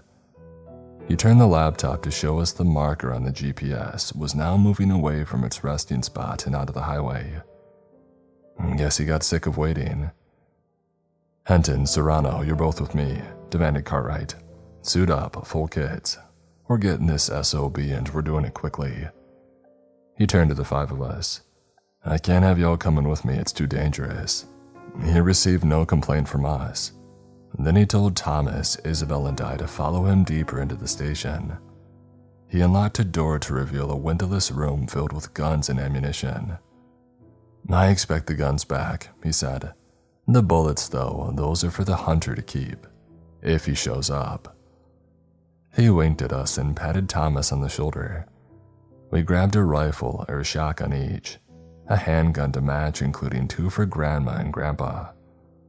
While we shuffled through the boxes of ammunition to find the corresponding packages, Thomas chuckled. What's up? I asked, slipping some boxes into a large hiking backpack. You think this is the real reason that Gramps always took us out hunting? To make sure that we knew guns? I thought it over and found myself chuckling as well. As we unloaded all of the arms onto the large round table that we had gathered around earlier, Cartwright gave us some final words. The sun's going down, get some rest, but you might want to leave some lookouts awake. The cameras keep an eye all around the station. We left the door to the security room unlocked so that you can see the screens. I'm sorry we don't have any vests for y'all. Only got 3 and they're fitted for us. He looked around seriously at each of us. You cannot, let me stress this, you cannot be too careful tonight. Make sure someone has an eye on those screens at all times. Cartwright, I said just as he was about to walk through the door. I shot him 2 times straight in the chest and he kept walking. He nodded. He's probably wearing a vest under that coat of his. He barely even flinched though, and they weren't far away shots either. Virtually point blank. Rifle too. Just don't underestimate him. He nodded in agreement, and then with a casual salute, he was gone. They took each of their SUVs, leaving us with only the van at the edge of the dirt driveway. Thomas went over and deadlocked the front door, As he did, he looked out the window at the blackened sky and the blurry, concealed sun as it touched the tree line. "It's starting to rain," he said. Drops of liquid soon decorated the glass panes as if to prove him right.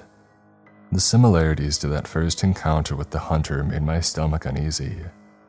Could it be so easy? Would the 3 troopers catch the hunter by surprise? My mind went back to what the hunter said to me, what I had relayed to Cartwright.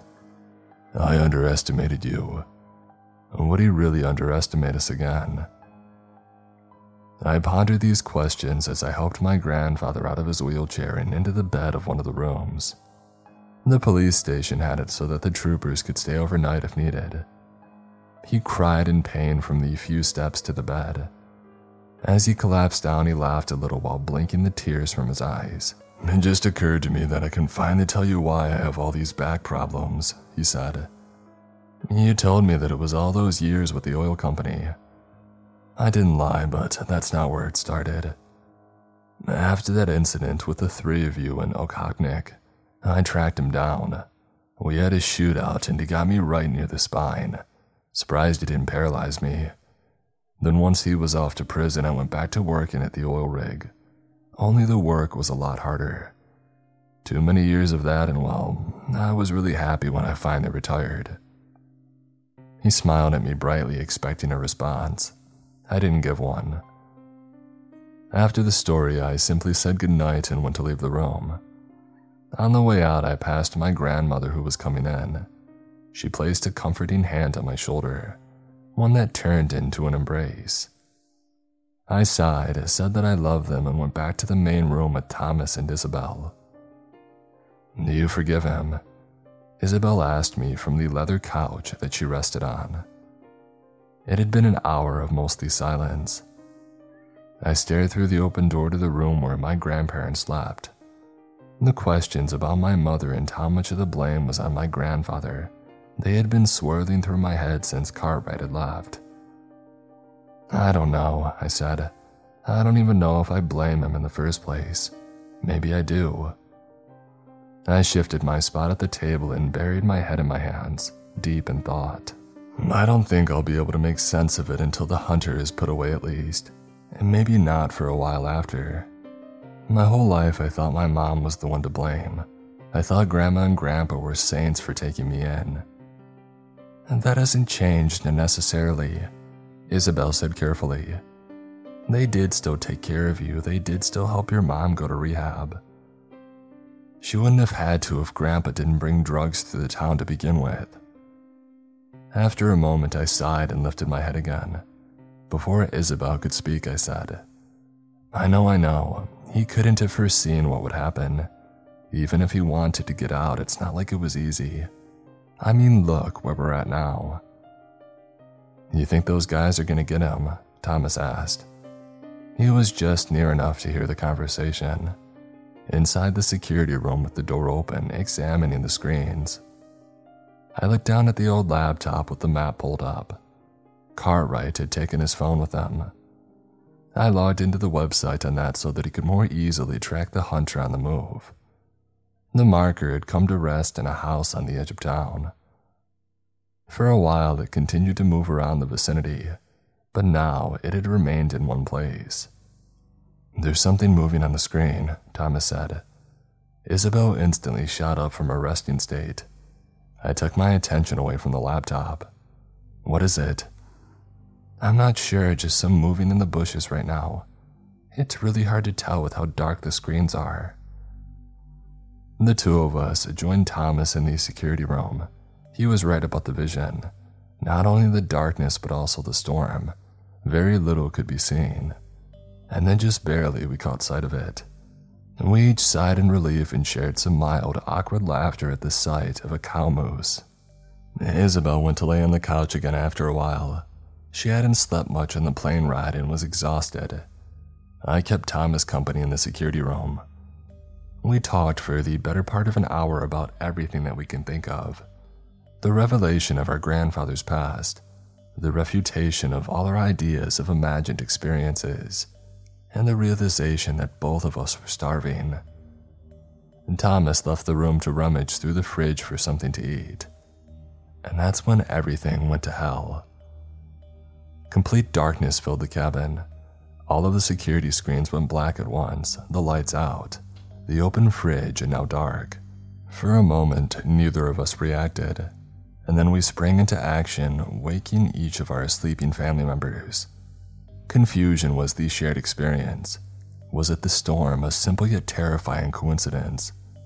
We each grabbed our guns. We each threw our bags of ammo over our shoulders.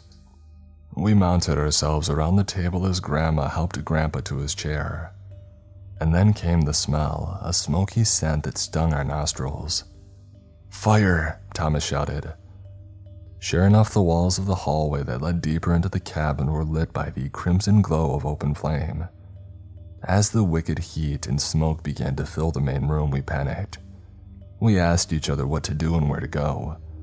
The sinking dread of realization that this could be no coincidence sank in. "To the van," Grandpa shouted over our yelling. "We have to get to the van, go." Into the harsh rains we went. Thomas took the keys and ran through the mud to unlock the doors and turn on the vehicle. And then he stood guard, his gun held high and looking every which way. Isabel helped Grandma through the mud to the van where they began to lower the ramp. They yelled at me to hurry, but the thin wheels of my grandfather's chair digging deep into the slippery, sticky earth slowed me immensely. "Leave me," he yelled. "It's me that he wants. Just leave me." But I wouldn't. I dragged the chair behind myself as I plowed through the muddy driveway, and then a sudden cracking noise filled the air. It was not thunder. The sound was followed by a shrill and haunting screech, a scream which I will never forget. Isabel pulled Grandma into the van, and Grandma, who laid on her lap, a splotch of blood spreading through her apron. My grandfather yelled and cried in a way that I had never heard before. With the adrenaline now at a peak, I was able to drag the wheelchair to the van. As Thomas shot into the woods, I shoved Grandpa's chair in, pushed the ramp up and closed the door and got in the passenger side. With his shotgun now empty, Thomas jumped into the driver's seat. He peeled away, kicking up mud and swerving his way out to the main road. I looked to the back seat to see my grandmother, thankfully still conscious. Grandpa held her hand and cried, completely unintelligible. "Get to the hospital," I yelled. I prayed it would be enough. And Grandma tried to soothe us, though her voice was getting faint. Isabel ran her fingers through the copper and silver locks of her hair. For a moment, nothing at all existed as I watched the color fade from the woman who raised me. Thomas broke the trance with a yell. "Behind us!" I snapped my head to see through the mirror a pair of bright headlights quickly approaching. I pulled my handgun from its holster. "Is it him?" Isabel asked. She was answered by the sudden jolt of the van being slammed into by a heavy truck. I rolled down my window and leaned out with my gun drawn. I emptied the magazine towards the truck. A few shots hit the vehicle, but most ricocheted off the wet asphalt of the highway. I pulled myself back into the van to reload. My hair was dripping from the downfall outside. The inside of the door was soaked and slick from being open so long in such a storm. "Hey, drive steady," I said. I once again leaned out of the van, this time going so far as to sit on the windowsill and hold tightly onto the van's cargo bar to keep from falling. "Be careful," Thomas yelled as the truck veered off to the side. I saw the hunter driving. He wore his wooden mask even now. I steadied my gun at him just as he lifted his up to me. 2 resounding shots rang out and 2 bullets landed. Both of us had missed our mark. The side mirror below me cracked and fell onto the road. The truck decelerated rapidly. I had flattened one of the tires at least. I watched as the vehicle came to a stop and as the lights faded in the storm. "I'll kill that son of a... I'll kill him," Grandpa yelled all the way to the hospital. We got there just in time. The few members of the medical staff in the building were able to steady Grandma's vitals. "We'll have to life flight her to Anchorage," a nurse told us grandchildren just outside of the emergency room. Only one person can fit in the helicopter with her, considering how many of the medical staff needs to go with. We discussed it amongst the family and decided that Isabel should accompany her. The main reason being that Grandpa refused to leave town until the hunter was dead. The three of us watched from the rooftop as the helicopter took flight and slowly faded into the now rising sun as the clouds of rain dispersed. Then as we stood on the wet cement roof of the hospital, we saw the lights of 3 AST vehicles pulling into the parking lot. We met the 3 officers by the front door. I could tell them from the look on his face that Cartwright was utterly distraught. And before he could explain what had happened, Grandpa flew into a rage. Wheeling himself towards them, he screamed and cursed at the officers. He denounced them for failing to protect us, failing to protect my grandmother. As Cartwright's head hung low in despair, I couldn't help as my own emotions bubbled to the surface. "No, you don't get to be angry," I shouted at the old man in the chair. "None of this would be happening if it wasn't for you. You almost got us killed as children, you almost got my grandma killed, and you did kill my mother. All of us are here picking up after you. So don't just sit there useless while the rest of us try and fix it." Tears streamed down my face. I could hardly see. I could hardly think. And soon I could hardly speak. As my throat closed tight from emotion, as my tongue stumbled over the words, I gave up and turned away back to the van. I cried. I cried with my head hung low until I felt a hand touch my shoulder. I looked up to see Thomas. He said nothing, but through my tears I saw that he was crying as well. I rested my head on his shoulder and he wrapped his arm around me. We didn't find the truck on the highway back to the station. The hunter must have thrown on a spare. I rode with Cartwright. I wanted to keep some distance from my grandfather. The whole drive back, Cartwright told me about what had happened after they had left to track the hunter down. The GPS led them to a house on the edge of town. They slowly surrounded it before knocking the front and back doors down. The house belonged to the motel owner. After talking to him for a while, they figured out what had happened. The hunter must have answered the phone while hiding inside of the office. The owner said that the door had been unlocked when they got there despite him always leaving it secured. Once the hunter realized that the police were involved, he slipped the phone into the pocket of a coat left behind him there.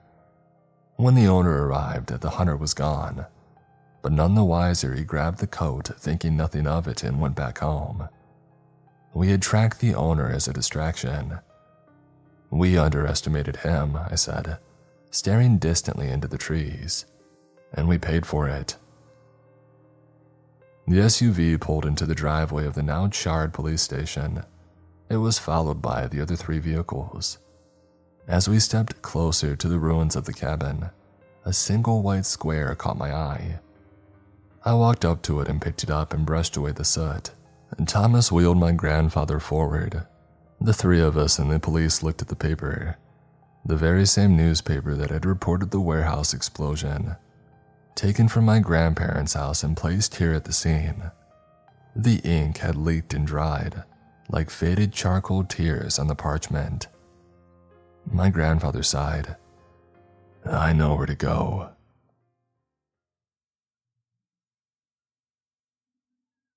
The drive was a long one down the coastal highway.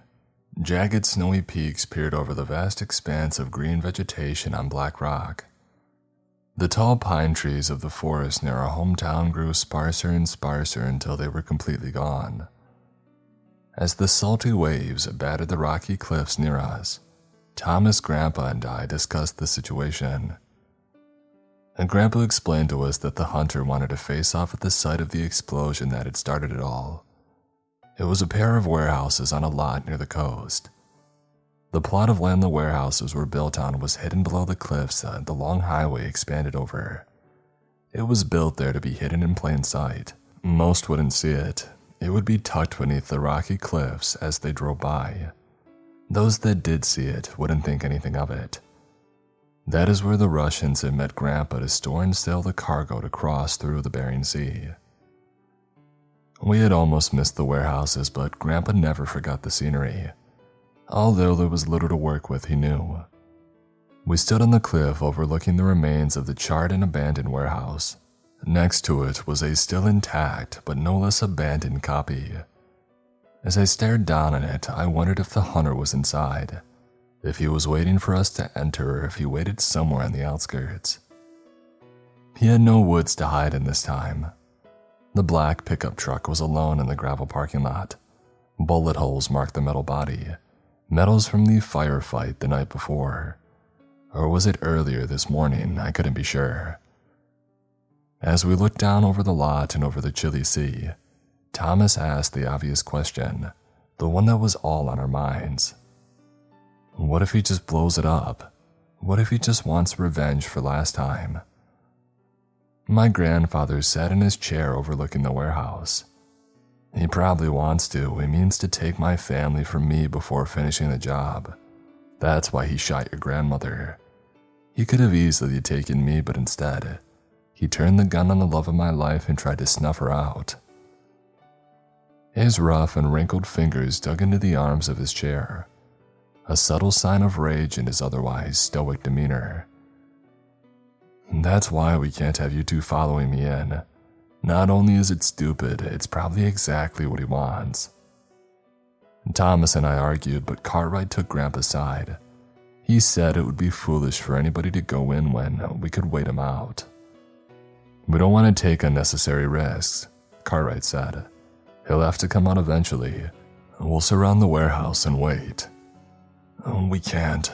That warehouse is still full of canned food and other non-perishables, my grandfather explained. It's probably been his base of operations. With this new information, we decided to set up defensive positions. Henton and Serrano remained on the cliff, one covering the back and one covering the front. They would have bird's eye views to overlook the lot. Grandpa showed Cartwright a way down with the van. He took us with, but we remained in the van, ready to make an escape if necessary. And that's what we told him at least. Are we just gonna watch? Thomas asked me as our grandfather wheeled himself ever closer to the metal-encased pole barn. Cartwright followed behind. We told Grandpa that we would stay out of harm's reach. As my grandfather looked over his shoulder at us in the distance and then disappeared into the warehouse, I said, "It doesn't mean we will, though." I grabbed my gun and Thomas did the same. As the doors to the van closed, I told him that we would look for an entrance in the back and cut the man in the mask off if necessary. With a light jog, we scampered across the lot to the metal wall of the warehouse. We justified with each other that it made no sense to not use every person available. The two troopers had sight, but what if they missed? "You think it's unlocked?" I whispered to Thomas while gesturing at a set of graded steps that led up to a door on the back of the metal shed. He was staring at the charred skeleton of the twin warehouse that was destroyed so many years ago. "Only one way to find out," he said. Up the steps into the red-painted door we snuck. As we moved, we heard the faint sound of the overhead door my grandfather had gone into closing with considerable squeaking from its age. I asked what Thomas could see through the small square window in the center of the heavy metal door. He told me that it was nothing but darkness. Tentatively, he tried the handle and slowly it turned. The inside of the building was dark with only faint rays of light coming from cracks in the roof, doors or walls. The singular room of the warehouses was filled with rows of metal shelving, holding pallets of canned goods and several appliances. The catwalk that our door led into circled the whole warehouse, a perfect inner vantage point. "Why did he pick a spot so easy for us to get an advantage in?" I asked. "He seems to care more about the story of it all," Thomas replied. "If he just wanted us dead with no fuss, we wouldn't have made it past elementary school." We stepped in carefully and quietly. Although we wanted to remain up top to keep a strong position against the hunter, we could see very little. From some location in the echoing warehouse, we could hear a conversation between two men speaking in Russian. Well, he's not dead yet, I thought. For a moment, we only listened to the distant conversation before I told Thomas through the quietest whisper that I could manage. that I wanted to get closer in case he needed help. He argued with me immediately. He said that we were as close as we needed to be without risking being seen. I heeded his advice only momentarily before I began to descend on the steps. "I'm not following you," he said quietly. "Good, look for a better vantage point." Through dusty, mildewed rows of crates and pallets I snuck, slowly and thoughtfully so that my steps would not give me away. I crept closer to the sound of conversation. I wondered why I could not hear the voice of the old trooper when I felt a pair of hands grab me and cover my mouth. "You're not sticking to the plan," Cartwright whispered furiously. He slowly let go of me and non-verbally directed my attention to something. I saw the jumbled mess of homemade explosives on one of the steel supports of the building. "How many?" I mouthed more than spoke. He held up 7 fingers and gestured for 7 different spots. "Can we disarm them?" Cartwright did not answer immediately. Then he asked me if it was worth the risk. I shrugged and whispered back, "It's either get blown up now or get blown up later. We could try and get close to him, take him out with a headshot. And if he hears us coming and decides to self-destruct, let's take our chances with the bombs first. Tom's on the catwalk, maybe he'll find a shot. But if not, our best bet is getting these things out of commission." Cartwright nodded, though he didn't look entirely pleased. I understood the hesitation. I wasn't entirely on board with the plan either, but at least was a plan and not a Hail Mary.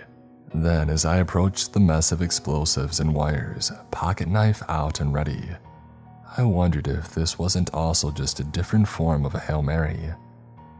I'm not very religious, but I can say without shame that I prayed before I cut the wire.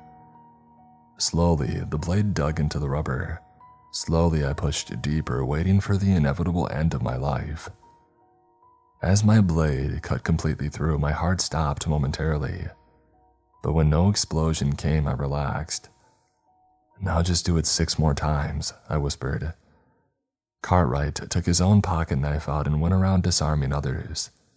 Just after I had cut through my second wire, I heard the conversation between my grandfather and the hunter get louder and angrier. And then I heard a commotion and a thud. My grandfather yelled, "Do it then!"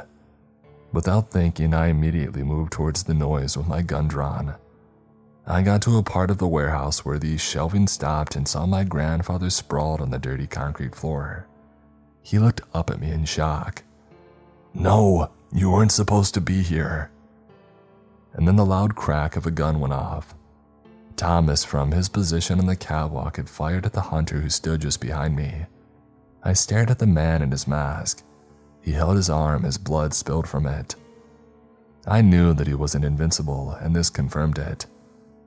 My childhood fears fell away as I swung the butt of my rifle at his head, and I knocked him backward. Onto the ground he fell, and I aimed my rifle at him. Just briefly, I heard him laugh. And then the whole warehouse collapsed. Sheet metal and supports collapsed down on us. Shelves and their contents spilled under the weight. I heard nothing but a noise so loud that it deafened me. I coughed up dust, now pinned prone to the ground. I reconnected to reality with nothing but ringing in my ears and a sharp pain in my leg. As the ringing faded and more of the world became clear again, I heard several competing shouts. I heard my grandfather crying and begging for us to be okay. I heard Thomas far off in the distance calling out to us. Then, as I saw the large frame of the hunter making his way through the rubble towards me, I heard the bellow of Officer Cartwright tackling him to the ground. My grandfather called my name and I saw him dragging himself towards me. "Can you get up?" he asked as Cartwright and the hunter wrestled. My leg is pinned." He pushed aside shattered planks of wood and lifted sheets of metal to get closer. He embraced me for a moment. I felt the tears from his eyes wash the dust from my cheeks. He told me that he would get me free. Then he found a metal rod and pried the support beam, which pinned me up just enough for me to slide it out. "I won't be able to walk," I said. "Then crawl out, get out of here. Not without taking down that guy. He played his trick, now he's vulnerable. We all survived. And then I heard another distinctive blast that could have been a gunshot. I pulled myself up onto a split crate of VHS tapes to see through the floating dust and rays of sunlight through the collapsed roof. I saw Cartwright's body on the ground.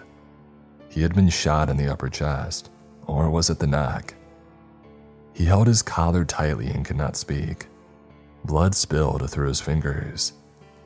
And then the hunter turned to see me. Only then did I realize that I had no gun.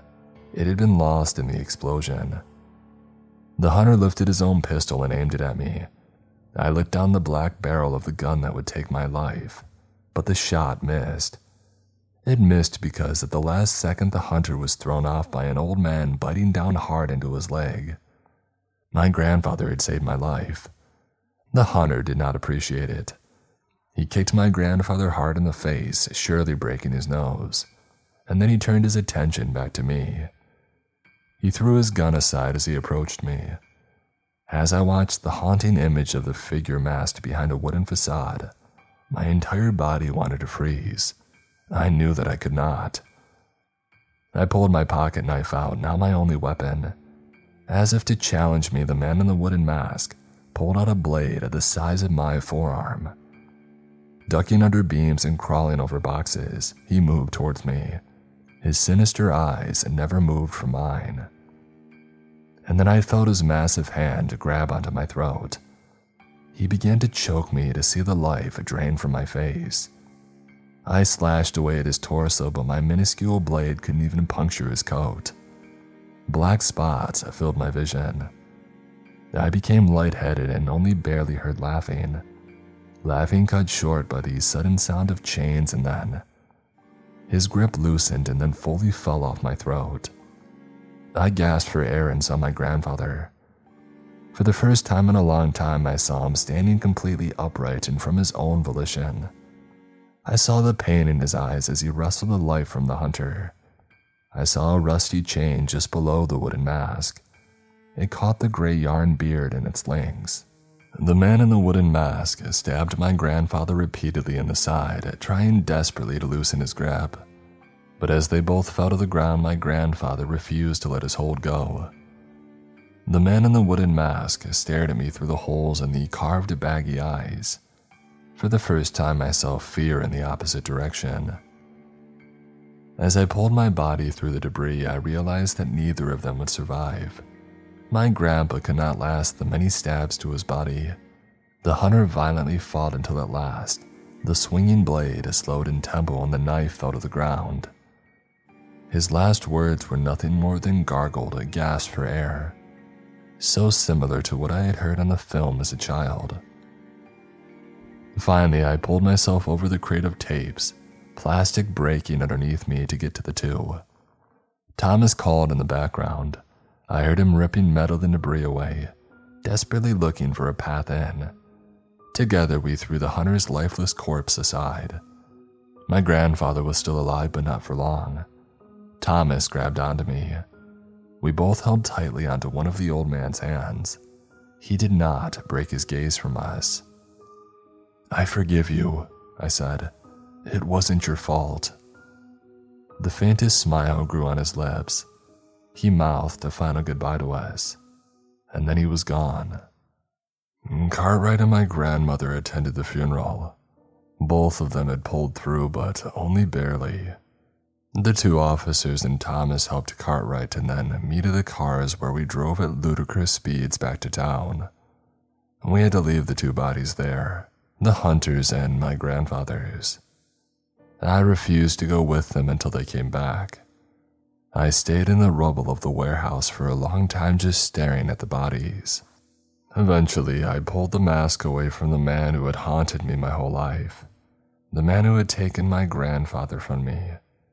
He looked like anyone else, no defining features, completely ordinary.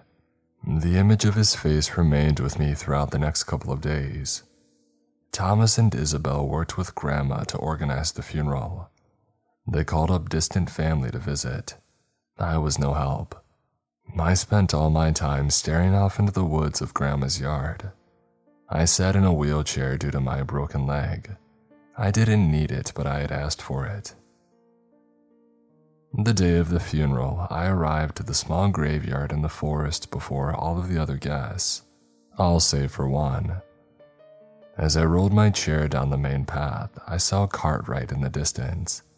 He looked at me as I made my way up to him. He stood in front of the graves of a husband and wife. He explained that he just wanted to let them know that he finally got the guy.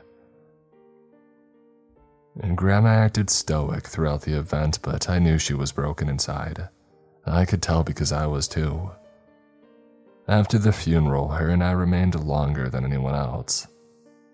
We talked for a while, but we were silent for longer. Eventually, as dusk fell on the cemetery, she placed a hand on my shoulder and said, "I'm gonna drive back home and make some supper. You're gonna have your time alone and then you'll come and eat with your family." She kissed me on the forehead and was gone. I didn't say anything even as the sunlight fully slipped away. I simply pulled out the wooden mask from my bag and placed it beside Grandpa's headstone. I rolled my chair away, leaving the wooden masquerade as one final gift to my grandfather. I don't know if I actually forgive him or not. I wanted him to die at peace. I wanted him to have some closure. Maybe one day I'll have the same. All I know now is that I have to continue living, to try and earn the life that we had fought so hard to preserve. And though I may have some very rough years ahead of me, I try to look at the positive. Whatever these circumstances were, this man raised me. He made me into what I am. He looked after me. I may not have a good adult life, but I had a good childhood, and nothing can take that away from me. Thank you all for listening to this week's episode. I hope that you enjoyed it. Wherever you may be in the world, I hope that you're staying safe and sound. And as always, stay creepy.